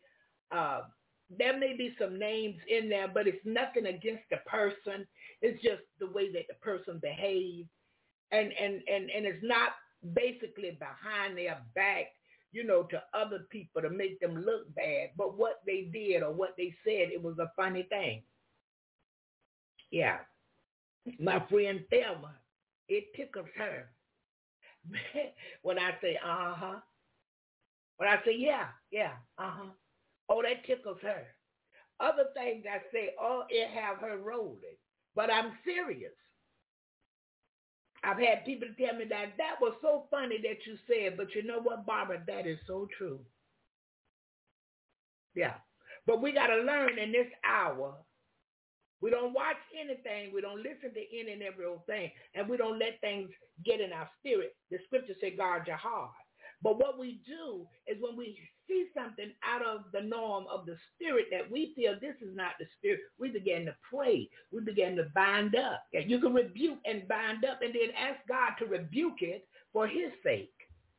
Rebuke it for my sake, Lord. I don't want this to enter me. I don't want to have no problems with this. I'm serious about you. But Lord, that person needs help. Help them, God. Pray, pray, pray. Because if not, we're going to find ourselves in error, and God will be able to point at us. And let me tell y'all something. The devil will tell on you right now. Think it's a game. He would show God you, right. Didn't you tell Barbara no more gossiping? She gossiping again. Yeah, the devil is something serious. Look where Barbara going. She going down there where the trap at. Ain't no people down there today. What's she going down there around the trap for? He will tell on you. Didn't you tell Cindy not to say that to her husband no more? She said it again.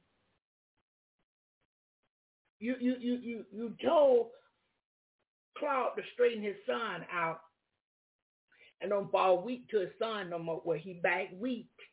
He back taking up for his son, even at the school. See, because if you got the Spirit of God in you, he will warn you. He will tell you what to do and what not to do. He will bring things to your remembrance. And guess what the Spirit of God will do? He will give you the scripture to back it up. He will give you the word of God to back it up. I'm a living witness. I'm not telling you what they told me, the preacher, the pastor, the Sunday school teacher. I'm telling you from experience what has happened for me. There have been days, because God knew my heart back in the day. He knew the very intent of my heart back then like he does today. And my problem was men and money. I'm honest. I'm just serious. Men and money was my problem. And even after he delivered me, he brought me out. I was no longer in bondage to the threat of men, I'm going to call it. Because when I see them, I do a double take. Now, if I found out they was married, I ran. But if they were single, if they had a woman in their life they was dealing with, I ran. If I found that out. But if he was single, I do a double take. I'm going to ask some questions. And the Lord brought it to my attention. Just as plain and simple. You can't flirt either, Barbara. That's flirting. That will lead to other things. Don't let fornication be once named among you. Don't let your name come up on fornication. You see, Spirit that lives in you, the Holy Ghost, the Holy Spirit, it will bring things to your remembrance. It will allow you to know right when you're about to err. Hey, don't do that, because if you do, you're sinning, Barbara. That right there is a transgression. Because it's not always the enemy now. Sometimes it's your flesh talking to you. Hey, Barbara, if you go over there and, just have a cup of coffee with John, he don't tell nobody. He don't tell nobody about y'all conversation. He don't tell no. What? That's flirting. That can't be. Because after a while, that'll lead to fornication, Barbara, because you're not going to marry John. You see who he is. And if you commit fornication, Barbara, you're not only sinning against God, but you're sinning against your own body. So now when all these things show up in you, don't be alarmed. Yeah. Even being overweight. Watch yourself, Barbara. Yeah. Hallelujah. God is faithful this morning. He's looking for some faithful people. He's looking for people that will take self-inventory. He's looking for people that can hear from him and obey. That's the Holy Spirit when it speaks to you. Don't suppress, oh, no, that's me thinking it. No. Was it true what he said? Was it a godly word that was spoken to you in your spirit? Was it the right thing spoken to you in your spirit? Now, that wasn't you. That was God speaking to you to keep you from making a bad mistake, which is sin. Sin separates man from God. I don't care how long you've been in the way, how long you've been running this race, how long you had your journey. It don't matter. If you commit sin, it separates you from God.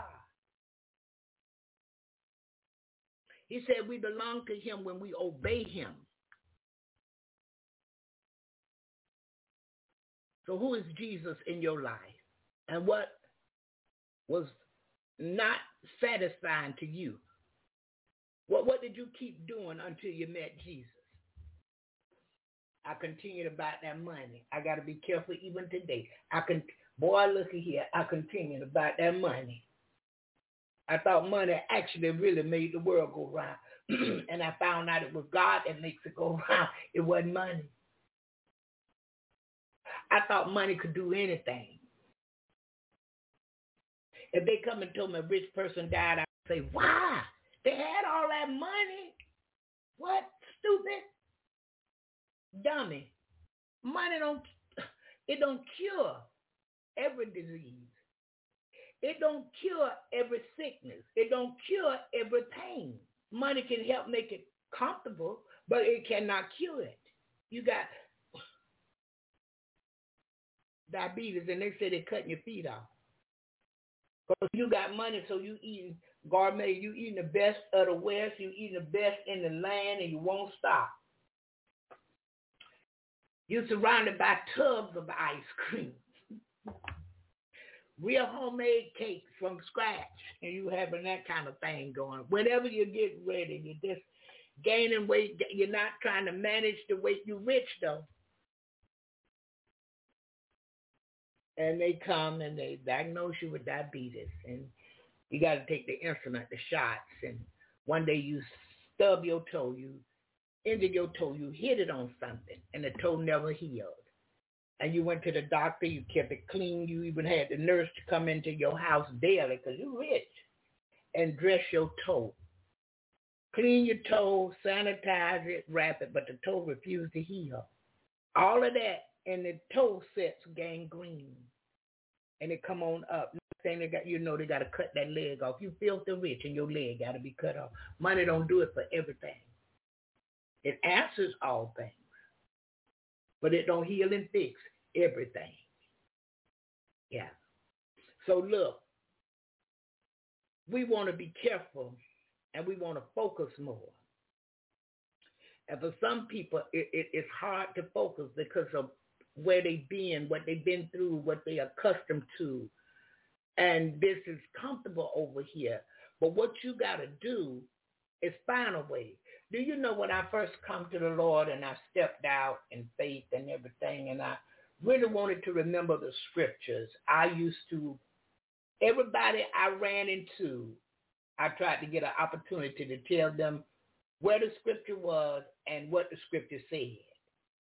And that helped me again to remember the scripture for myself. But I found myself doing different things. I would put a ring on my left hand, on my right hand, and I would put it on my little finger. And today, and that would help me to remember a certain scripture or a certain chapter and what half of it was about. Or I would take that ring and put it on the ring finger on the right hand, and still that would tell me today you got to remember this.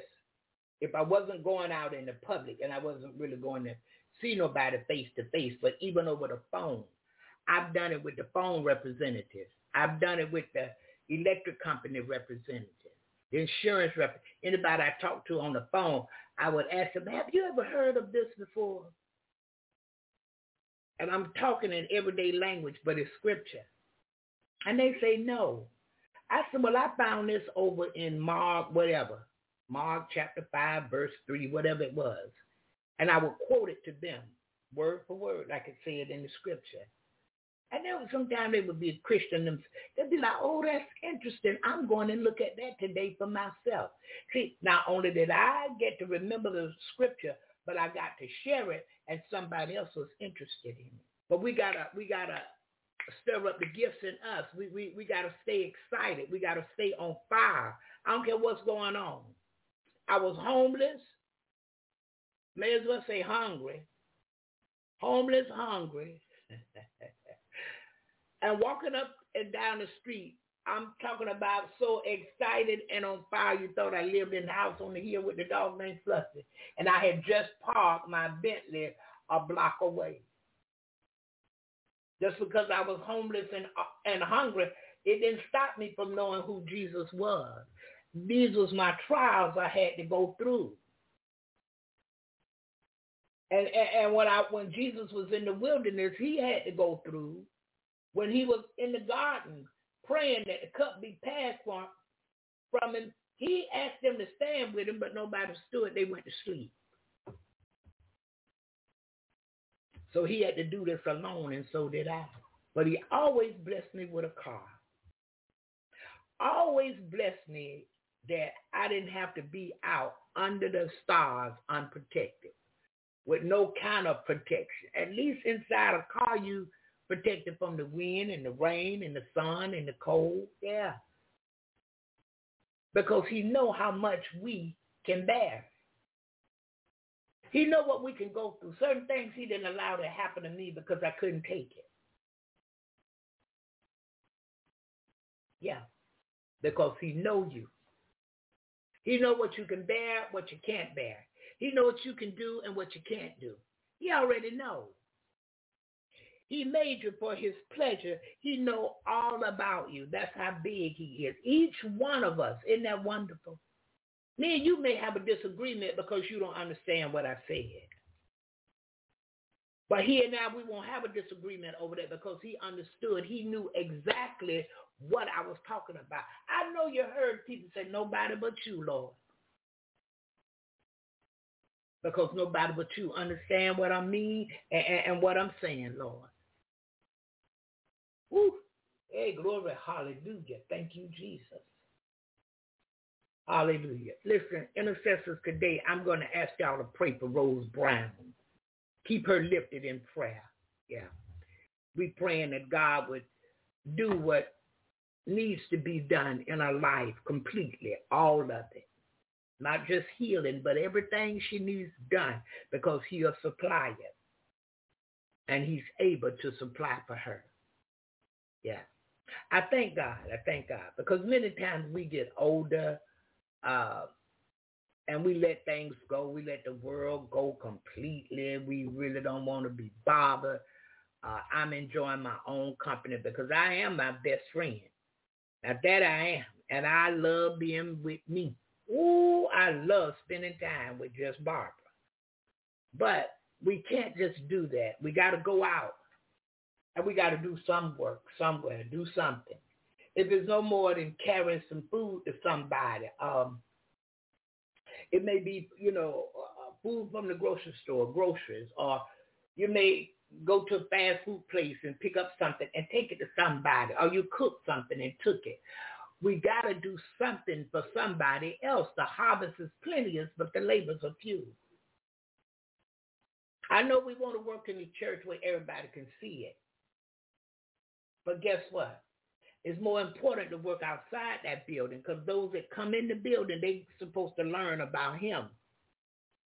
They're supposed to learn about Jesus. But these that are out here in the streets, they're not before a preacher. So if he called you, you should be out and about doing something on his behalf. Talking of his wondrous works, making known his deeds among the people. Again, you may go and carry somebody something to eat, because a lot of times people don't have food. Yeah, right here in America. You may see somebody that's in dire strait, they're in dire need of an outfit. And you say, I got the perfect outfit for them. That will fit them good. I know we like to give to friends and families, people we know, We like to make them happy.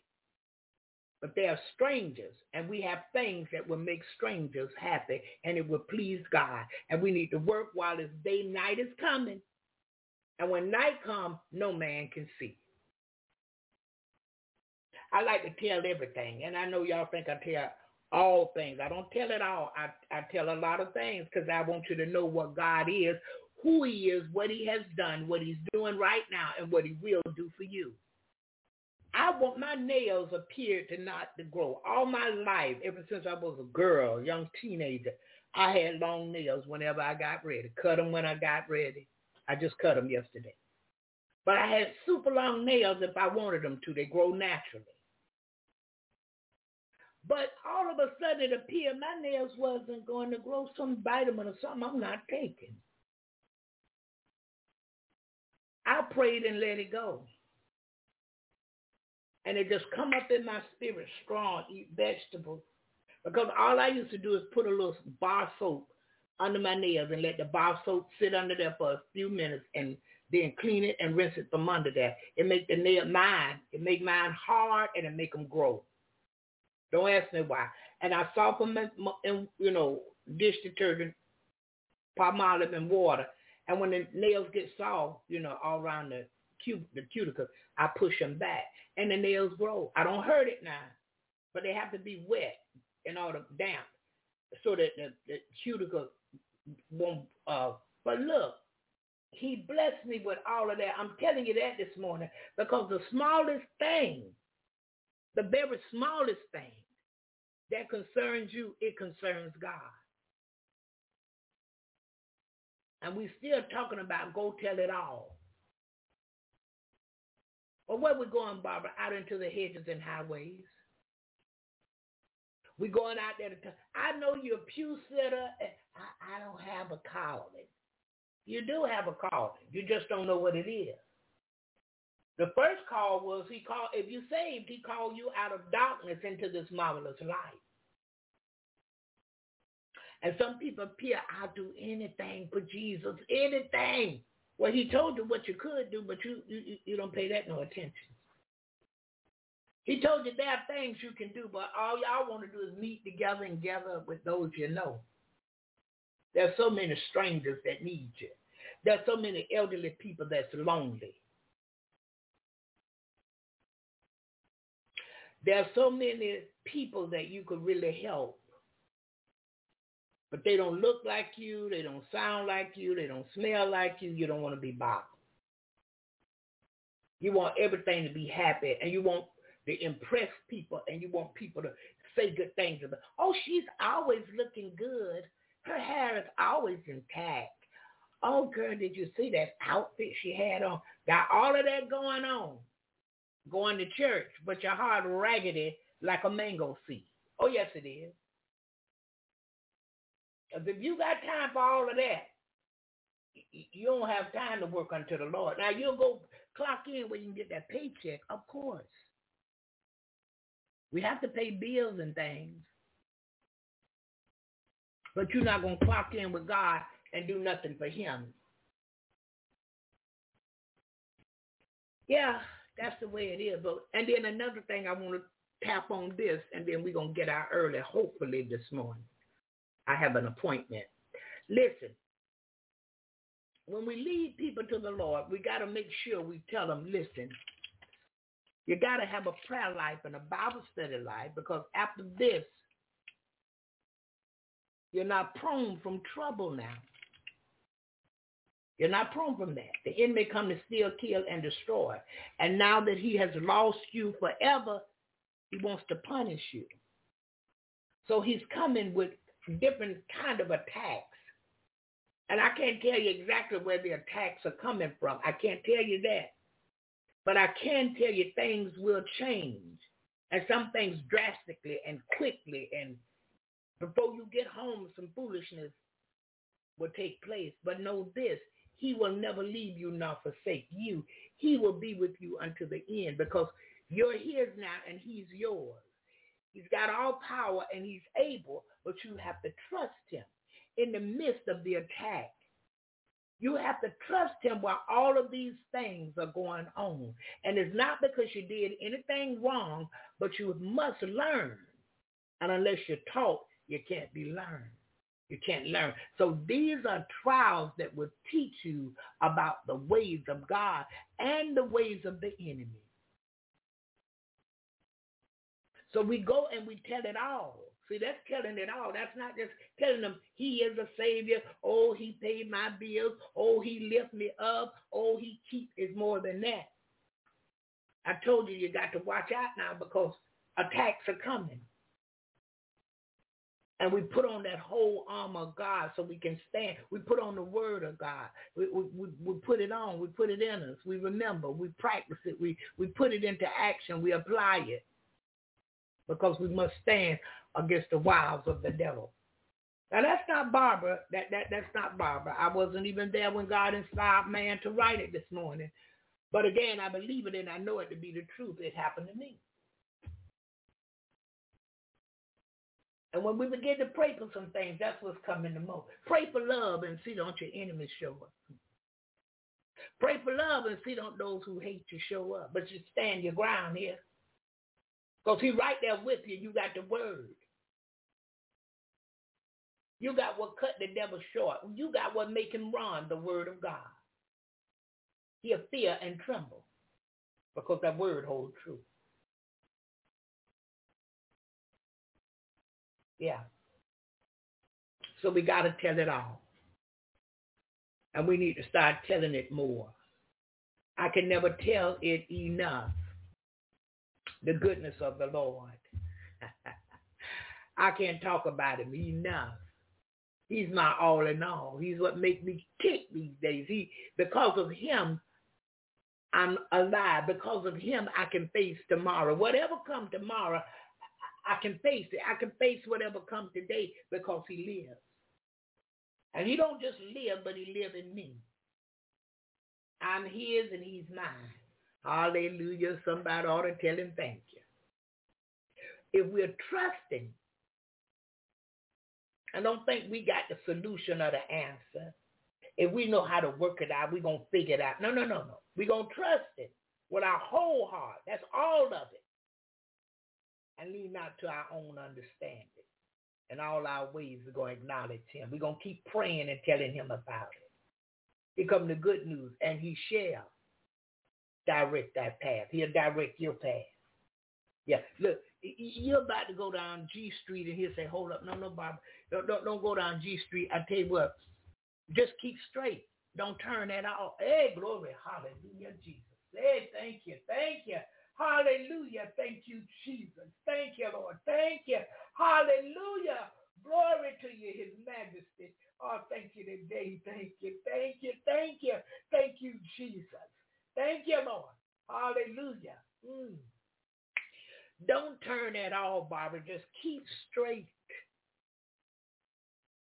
And as I'm going on down a little bit further, I said, well, it's going to dead end. He said, that's where the blessing at. Right there where it dead ends. Huh? Come on now. I've gotten in places and they was doing things I had no clue that would take place that day. I didn't sign up for it. I didn't put my name on the list, but because I found it, they allowed me to be a part of it. And they said, not enough people came. We didn't have time to really advertise it, but we got plenty. I can go in there and I can get for other people. I'm good. He takes good care of me and I'm good. And many times I have to get stuff out the freezer because I don't want it to get old. I go ahead and give it away fresh.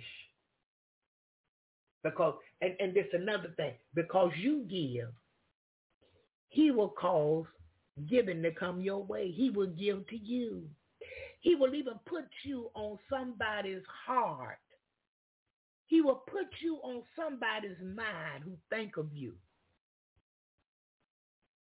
I've had it to happen. Hey, Barbara, I got this and that, and I thought of you. Can you use this? Always. I had my godson out of Texas. I was trying to get money to help somebody, and I said, hey, can you send me $20? He said, yeah. Yeah, she's doing it right now. I'm finna get my friend to cash out me because I'm working. I can't do it, so she finna do it right now. Because while you was talking to me, I was talking to her. I don't know what my mama going to need, but whatever it is, get ready for her here, and I'm going to just tell you, and you just do it. So after he sent me the $20, he said, well, what's going on? What's wrong? I said, nothing. I was trying to get $20 to help somebody else. He said, oh, my goodness. He said, woman, my heart went to beating fast. I'm like, what's going on? $20? What she need? What don't she have? So see, they don't know me like that. They know me that God supplies for me.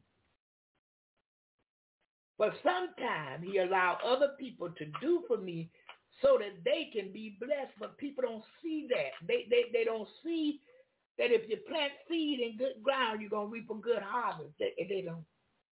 Especially if it don't come up right away. If they planted at 1 o'clock, if it don't come up by 2 minutes after 1, they assume they didn't plant in good soil. But he loves a cheerful giver. I want you to remember this. He loves a cheerful giver. If any kind of problems you have, and you want God to solve quick, you want God to move, plant a seed and just be so happy about planting that you don't know what to do. And you can go ahead and assign the seed. You plant it and tell it what you want to do, and just stay excited. Sometimes you're going to forget you even planted it. And when that thing come up, you'll be like, I forgot I did that. I'm guilty because I don't write everything down.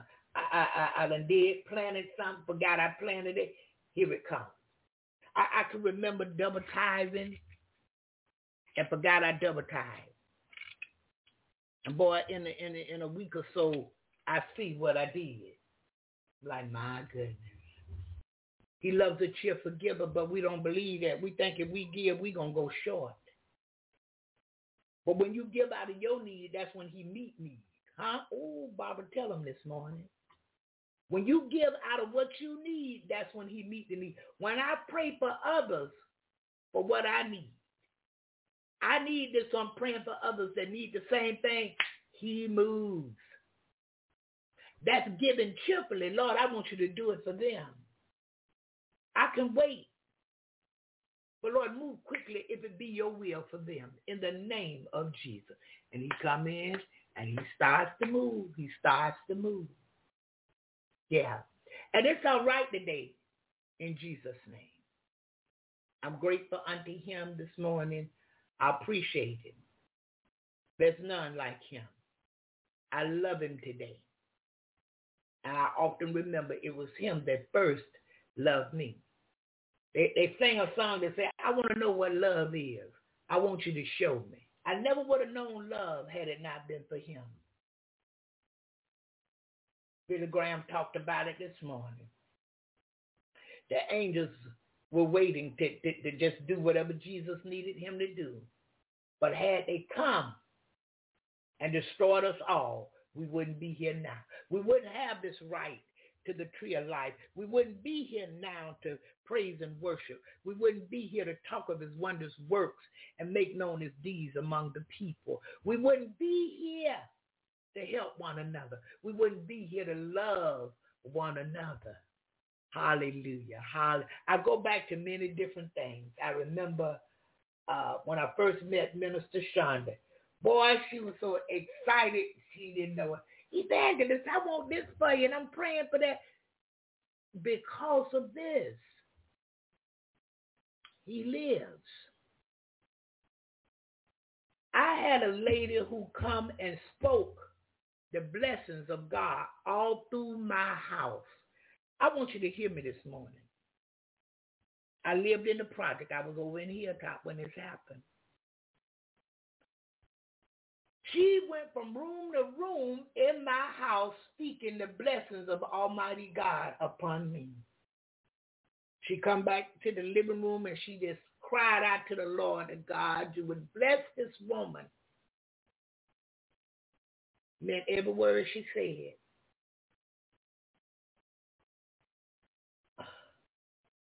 I was a candy lady, but I was a bit more than the candy lady in Hilltop. I was a spiritual doctor and a number of things. I baked and I cooked. And not many women out there could do what I do when it came to that baking and cooking. So, and then the love, genuine love in my heart for people, not many had that like that. The streets teach you different. The streets teach you to get over on lame people. They call them lame, yeah. Get over on them. Because they're not thinking and calculating as fast as you are, but you're setting yourself up for failure. That's what you're doing. But anyway, because of these things, and the children used to come to the door and I showed love. I had little buddies, 3 and 4 years old, would come to the door and they may have 2 pennies. They found 2 pennies on the ground. And boy, they was coming to the candy lady to get them something good. And I said, what you want? 2 cookies? I didn't have no penny cookies. I said, that's all you want, 2 cookies? How many cookies can I get? I'd give them 5. Boy, they go, oh, and they tell their other little buddies, the candy lady give me 5 cookies for 2 pennies. Word spread with little babies. But let me tell you something. The woman came and spoke all these blessings in my house. And that's what God did. But he went beyond what she spoke. And look, ooh, those were the days. That was my assignment to be in that project. Can I be honest? Some days I hate I left. Another one of my spiritual sons said, Mother, I think we crazy if we tell people in the project, Mother, I think we some fools. But listen, this woman was selling some things too, a little bit different from what I sold. Because like I said, nobody had it like I had it. And I took all the money from, it was more candy ladies than just me. And I took all the money. People stopped going to the other candy ladies and brought all came and bought all I had. I had to increase my stock in my place. And the money went to helping the children on Wednesdays and Thursdays. And some Saturdays we went on field trips. I took children to school. They say they missed the school bus. I remember one day these 3 brothers, all 3 of them missed the school bus. They all 3 went to the same high school. And the older one came and knocked on the door and he was scared. And I saw it. I said, oh, they didn't miss that bus. They thought if they call their mama and tell their mama they missed the bus, they'll get to stay home, stay home today if they missed the bus, the school bus. So one knocked on the door because she told him, go around there and tell Miss Mac, you missed that bus. And he came around and knocked on the door a little nervous. Miss Mac, I said, yeah, we missed the school bus. And Mama wanted us to come right here and ask you, can you drop us off over there to Reebok? I said, yes, sir, I can. Stopped everything. Yeah, turn my pots on my stove off, let's go. The other 2 was kind of hiding to the side. I said, let's go, y'all. Their eyes got a little big because they really didn't want to go. Oh, I forgot something. I said, what you forgot? I see you with your backpack. I said, boy, you want to get that after school. Let's go. They get in the car. We head on to the school. You ain't got to put us off at the door. I said, that's why I'm going to put you off at it. I want to see that you go through the door so I can tell you, Mama, I took you to school and you went into school. Now, what you do after that, that's on you, but I'm taking you to the school and watch you go inside. I said, because you don't want me to walk in there. No, we don't want you to walk us there. Okay, then we'll get out and get on in there. And that's what they did. Because, see, they had to go right by the principal office, the guidance counselor. They had to go by all of that to get to class, going through that way. So if you tried to head back out that door, they want to know where you're going and why. So you had to get on the class. Yeah. See, many different ministries, many different types of work. It wasn't always the same thing. Exciting work, never a dull moment. Never a dull moment. See, because you learn. I took one to school. He went through the school on through a side door on somewhere. I don't know where he went after that, but he didn't go to class. So you see, I got to learn some things. I'm going to drop you off at the front door where everything at and everybody can see you, who you got to give an account to. So I know you're not coming back out the door like that. They saw me drop you off and I'm pulling off. So they know you're supposed to be in there and not out of there. Yeah. So many different things. And I was big on the school, children going to school. And I got some people to come out who could help with homework after school. And if they came up with a homework after school, time they got there, I gave them a nice snack. And they got to eat a good snack and then right into your homework program, to help the tutor. And sometime I found teenagers in high school who made good grades, and I offered them something to come teach these younger kids. But I had to be right there and watch everything. There wasn't a room full of children, so, And then every now and then a parent would say, well, I'll come up there tomorrow with you, Miss Mack, and help you watch. I appreciate it. Because I couldn't have nobody going home that, had been there and said something happened to them that would have destroyed me. So we watched as well as prayed. Oh, I could tell you some things he used me in the project to do. I remember this lady had set her house on fire, burned it up good. And the firemen come and put the fire and everything, and everybody was around there, and she was going through it crying, and they go throw me out, I done burned the house up, da-da-da-da-da. And I went around the corner. When I saw who it was, I knew her mother and her aunt. So I just sat on the back wall right there behind my house, and she lived behind me upstairs. And she saw me. Boy, here she comes. They gonna throw me out, Miss Mack. I done burnt the apartment up. Miss Mack, I don't have nowhere for me and my children to go. I said, hold up. Who's throwing you out? I said, just calm down. Sit down right here. Just sit down right here. I said, just stop crying. I got this right here. Just calm down. In a few minutes, the manager was coming. What's going on, Miss Mack? I said, well, she done left a pot on the stove and forgot it. And the house caught a fire. I said, burn up them. And it's real smutty. So the fireman came down and talked to her, but she sold the straw. They talked to me. So I could relay to her what they said. So I told the manager, I said, and she's so scared, y'all going to throw her out of here. She said, we're not going to throw her out.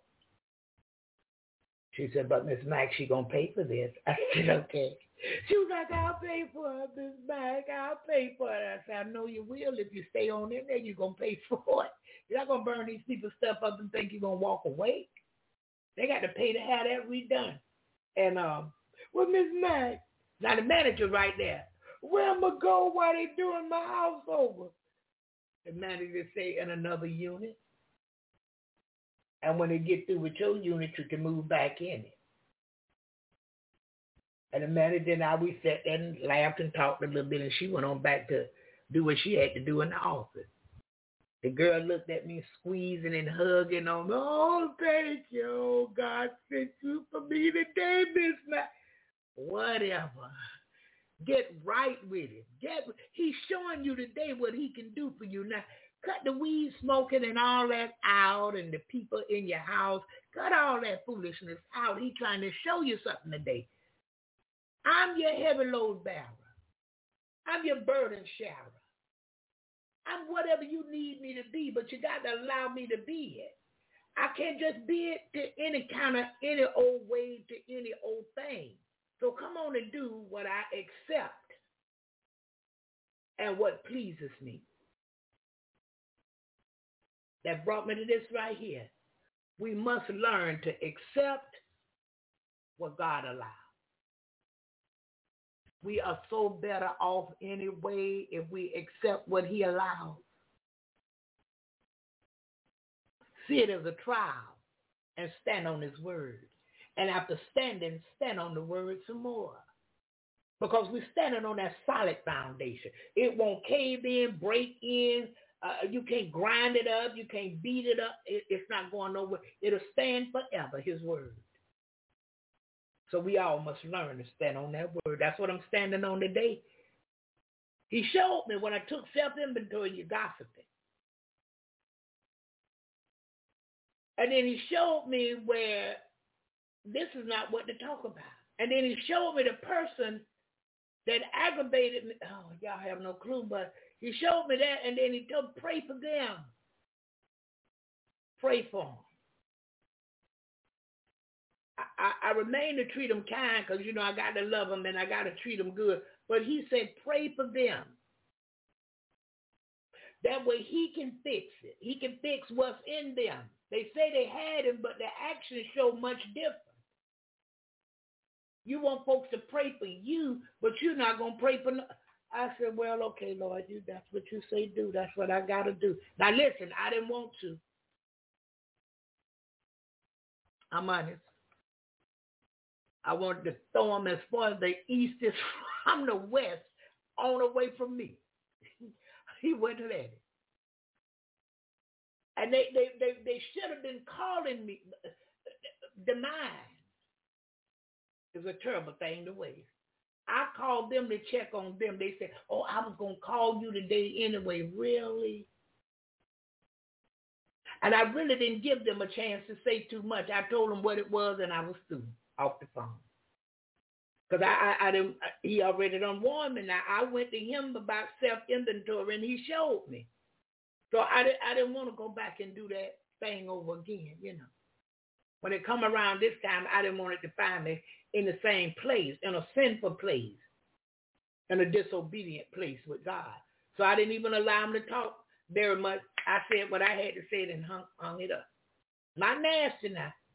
I wasn't evil or dirty or nothing like that to them. No way. Good morning, my 708. God bless you this morning. I see my area code down there. My 708 area code. Yeah. Good morning to you, Brother Anthony. Good morning to you, my goddaughter, my baby, Sister Laura. God bless you, honey bunny. Good morning to you, Minister Shonda. Good morning to you, Pastor David. Yeah, Pastor David, I can't after the show today, but I can this evening because I have to run to an appointment. I got to be there at 11:20, and I'm hoping to be out of there no later than 12. But anytime, probably after 1, I should be back. I can't do it then. I got 2 pound cakes I got to bake and get to the people this evening. So it'll have to be after 5, you know, before I can hopefully get to it, Pastor David. But I need your help. And I almost wrapped it up and said I'll keep this for Christmas and then Pastor David can help me. But I need to go ahead and do that now because the other day we didn't have sound again. Yeah, and I need this machine connected. Thank you so much. God bless you, Pastor David, praying for you and your family. Hallelujah. Good morning to you, Sister Spinner. Congratulations. Congratulations. Yeah, I was so excited about that. I saw that thing. Woo! I said, Lord, use her in your service to bless your people. Hallelujah. Good morning, Sister Irene. Early in the morning, I got the text. And thank you so much. God bless you. God bless you real good. Thank God for you. Good morning to you, Sister Dorothy Goodman. Good morning to you, Sugarfoot. God bless you over there. Thank you so much, Sister Dot, for your work. I know it's not easy. I know it's not easy to find it and then put it. Oh, yeah, I know that's a little work. And I know you get tired. And any day you want to take you a break. If you want to take a week off, Sister Dot, take you a week off. And we will fill in for you. Sister Jerry, Sister Irene, myself, we will fill in for you. And when you get back, we'll go back to praying and you go back to posting scripture. Yeah. Thank you so much. Thank you so much. Yeah. She the leader of the pack. Got Dr. Goodman, been doing it for years for me. Yeah. And I thank God for her. Thank God for her. So listen, Where did that Jerry go? I saw that Jerry with her hands raised, and maybe I took too long. She went away.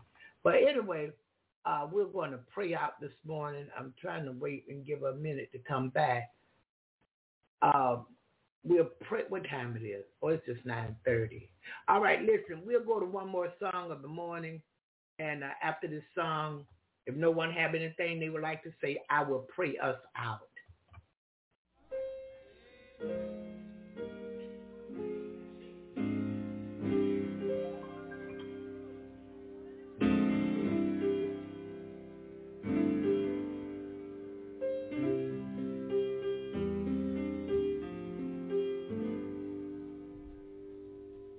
If I speak in tongues of angels,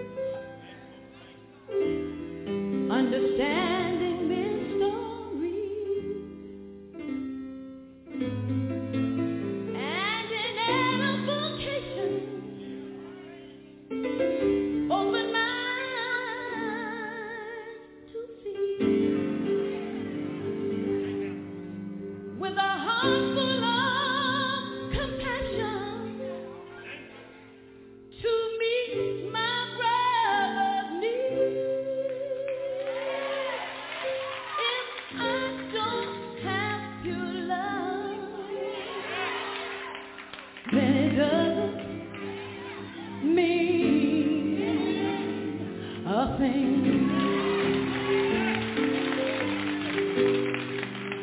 if I give all my possessions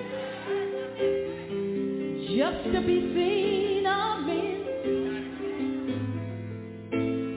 spend all my time in service, not really having God within, with a heart full of desire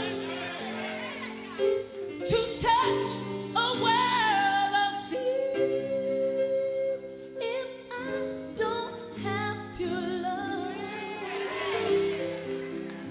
then it doesn't mean a thing.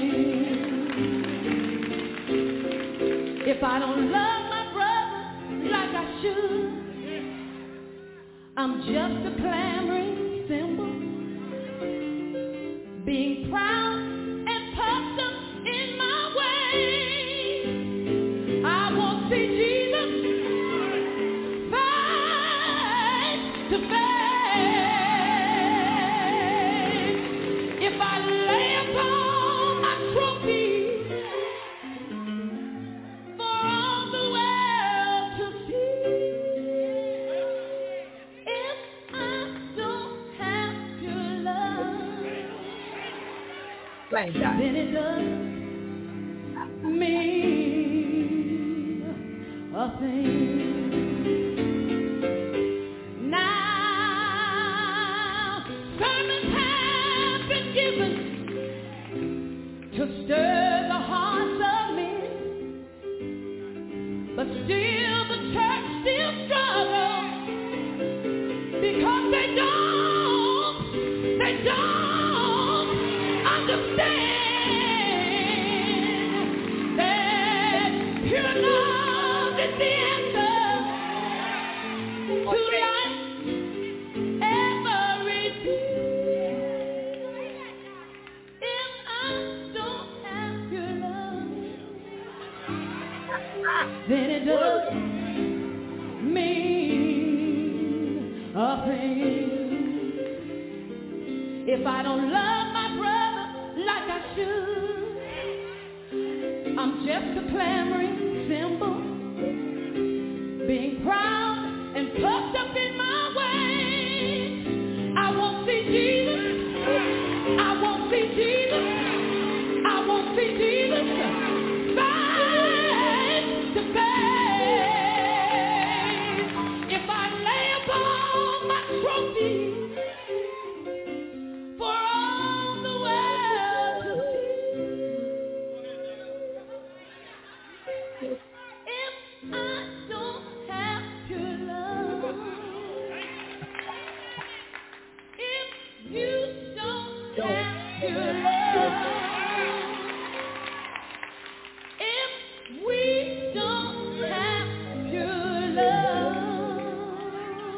Hallelujah. Then it doesn't. Then it doesn't. Then it doesn't mean a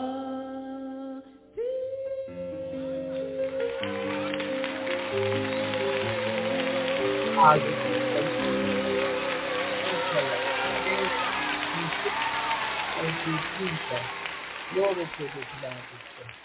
Oh, that's one of my favorites right there. Pure love. If we don't have pure love, that means real love, not that mouth service, but from our heart, real love, it doesn't mean a thing. I can come here every morning for the rest of my life at 7 a.m. to 10. But if I'm not doing it out of love, it don't mean a thing. I could show, matter of fact, I found it the other day. I could show you my degree. It came in such a beautiful case. I can show you all of the accomplishments and things back in the day where the police and the news people got together to celebrate my sons for good work in school and in the community. And, you know, I can show you all of this stuff. But if I don't have pure love for you, it doesn't mean a thing. If I'm not walking in the love of God, it does not mean anything. Got to be real, genuine love. Hallelujah. All right, Sister Jerry, I'm coming at you right now. Good morning. God bless you. How are you? Good morning, Sister Barbara. I'm doing well. I had a little accident, so I had to take a shower real quick, but I'm back. I wanted to, first of all, tell everyone a good morning, and may God continue to bless each and every one of us.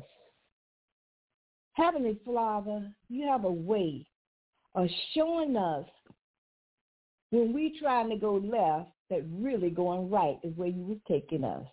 That man in his confession, New Zealand, God knew he had to get into New Zealand in order to come into God's glory.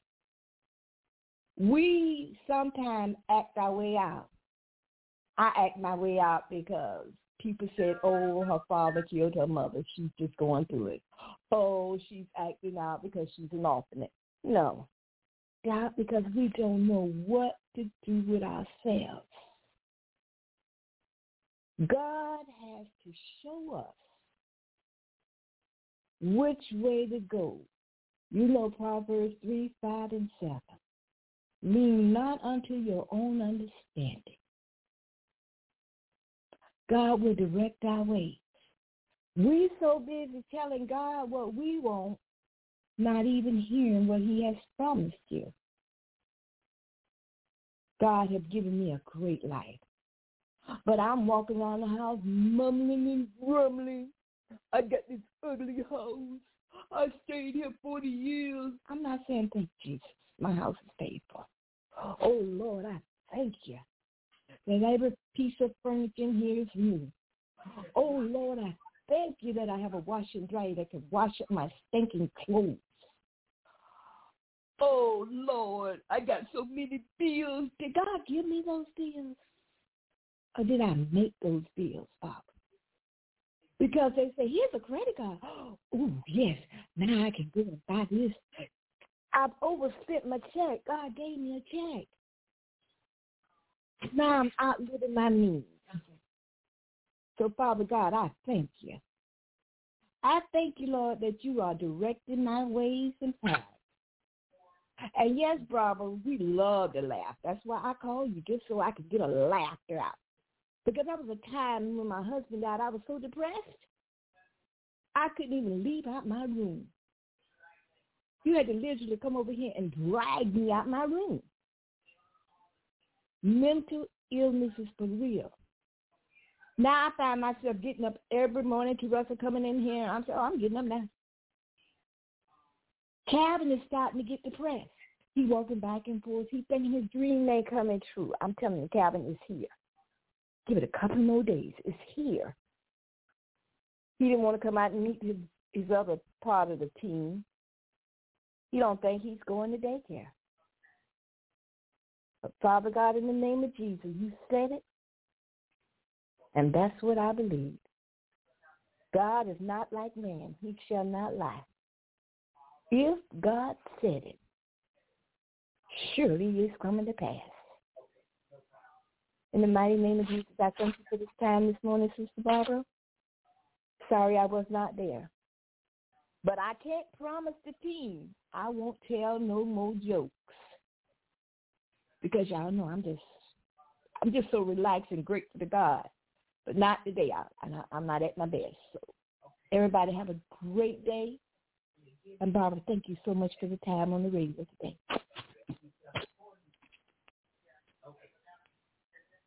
Barbara? Was I talking? Oh. Okay, I'm sorry, Jerry. I didn't hear all you had to say. I had to catch the phone right quick.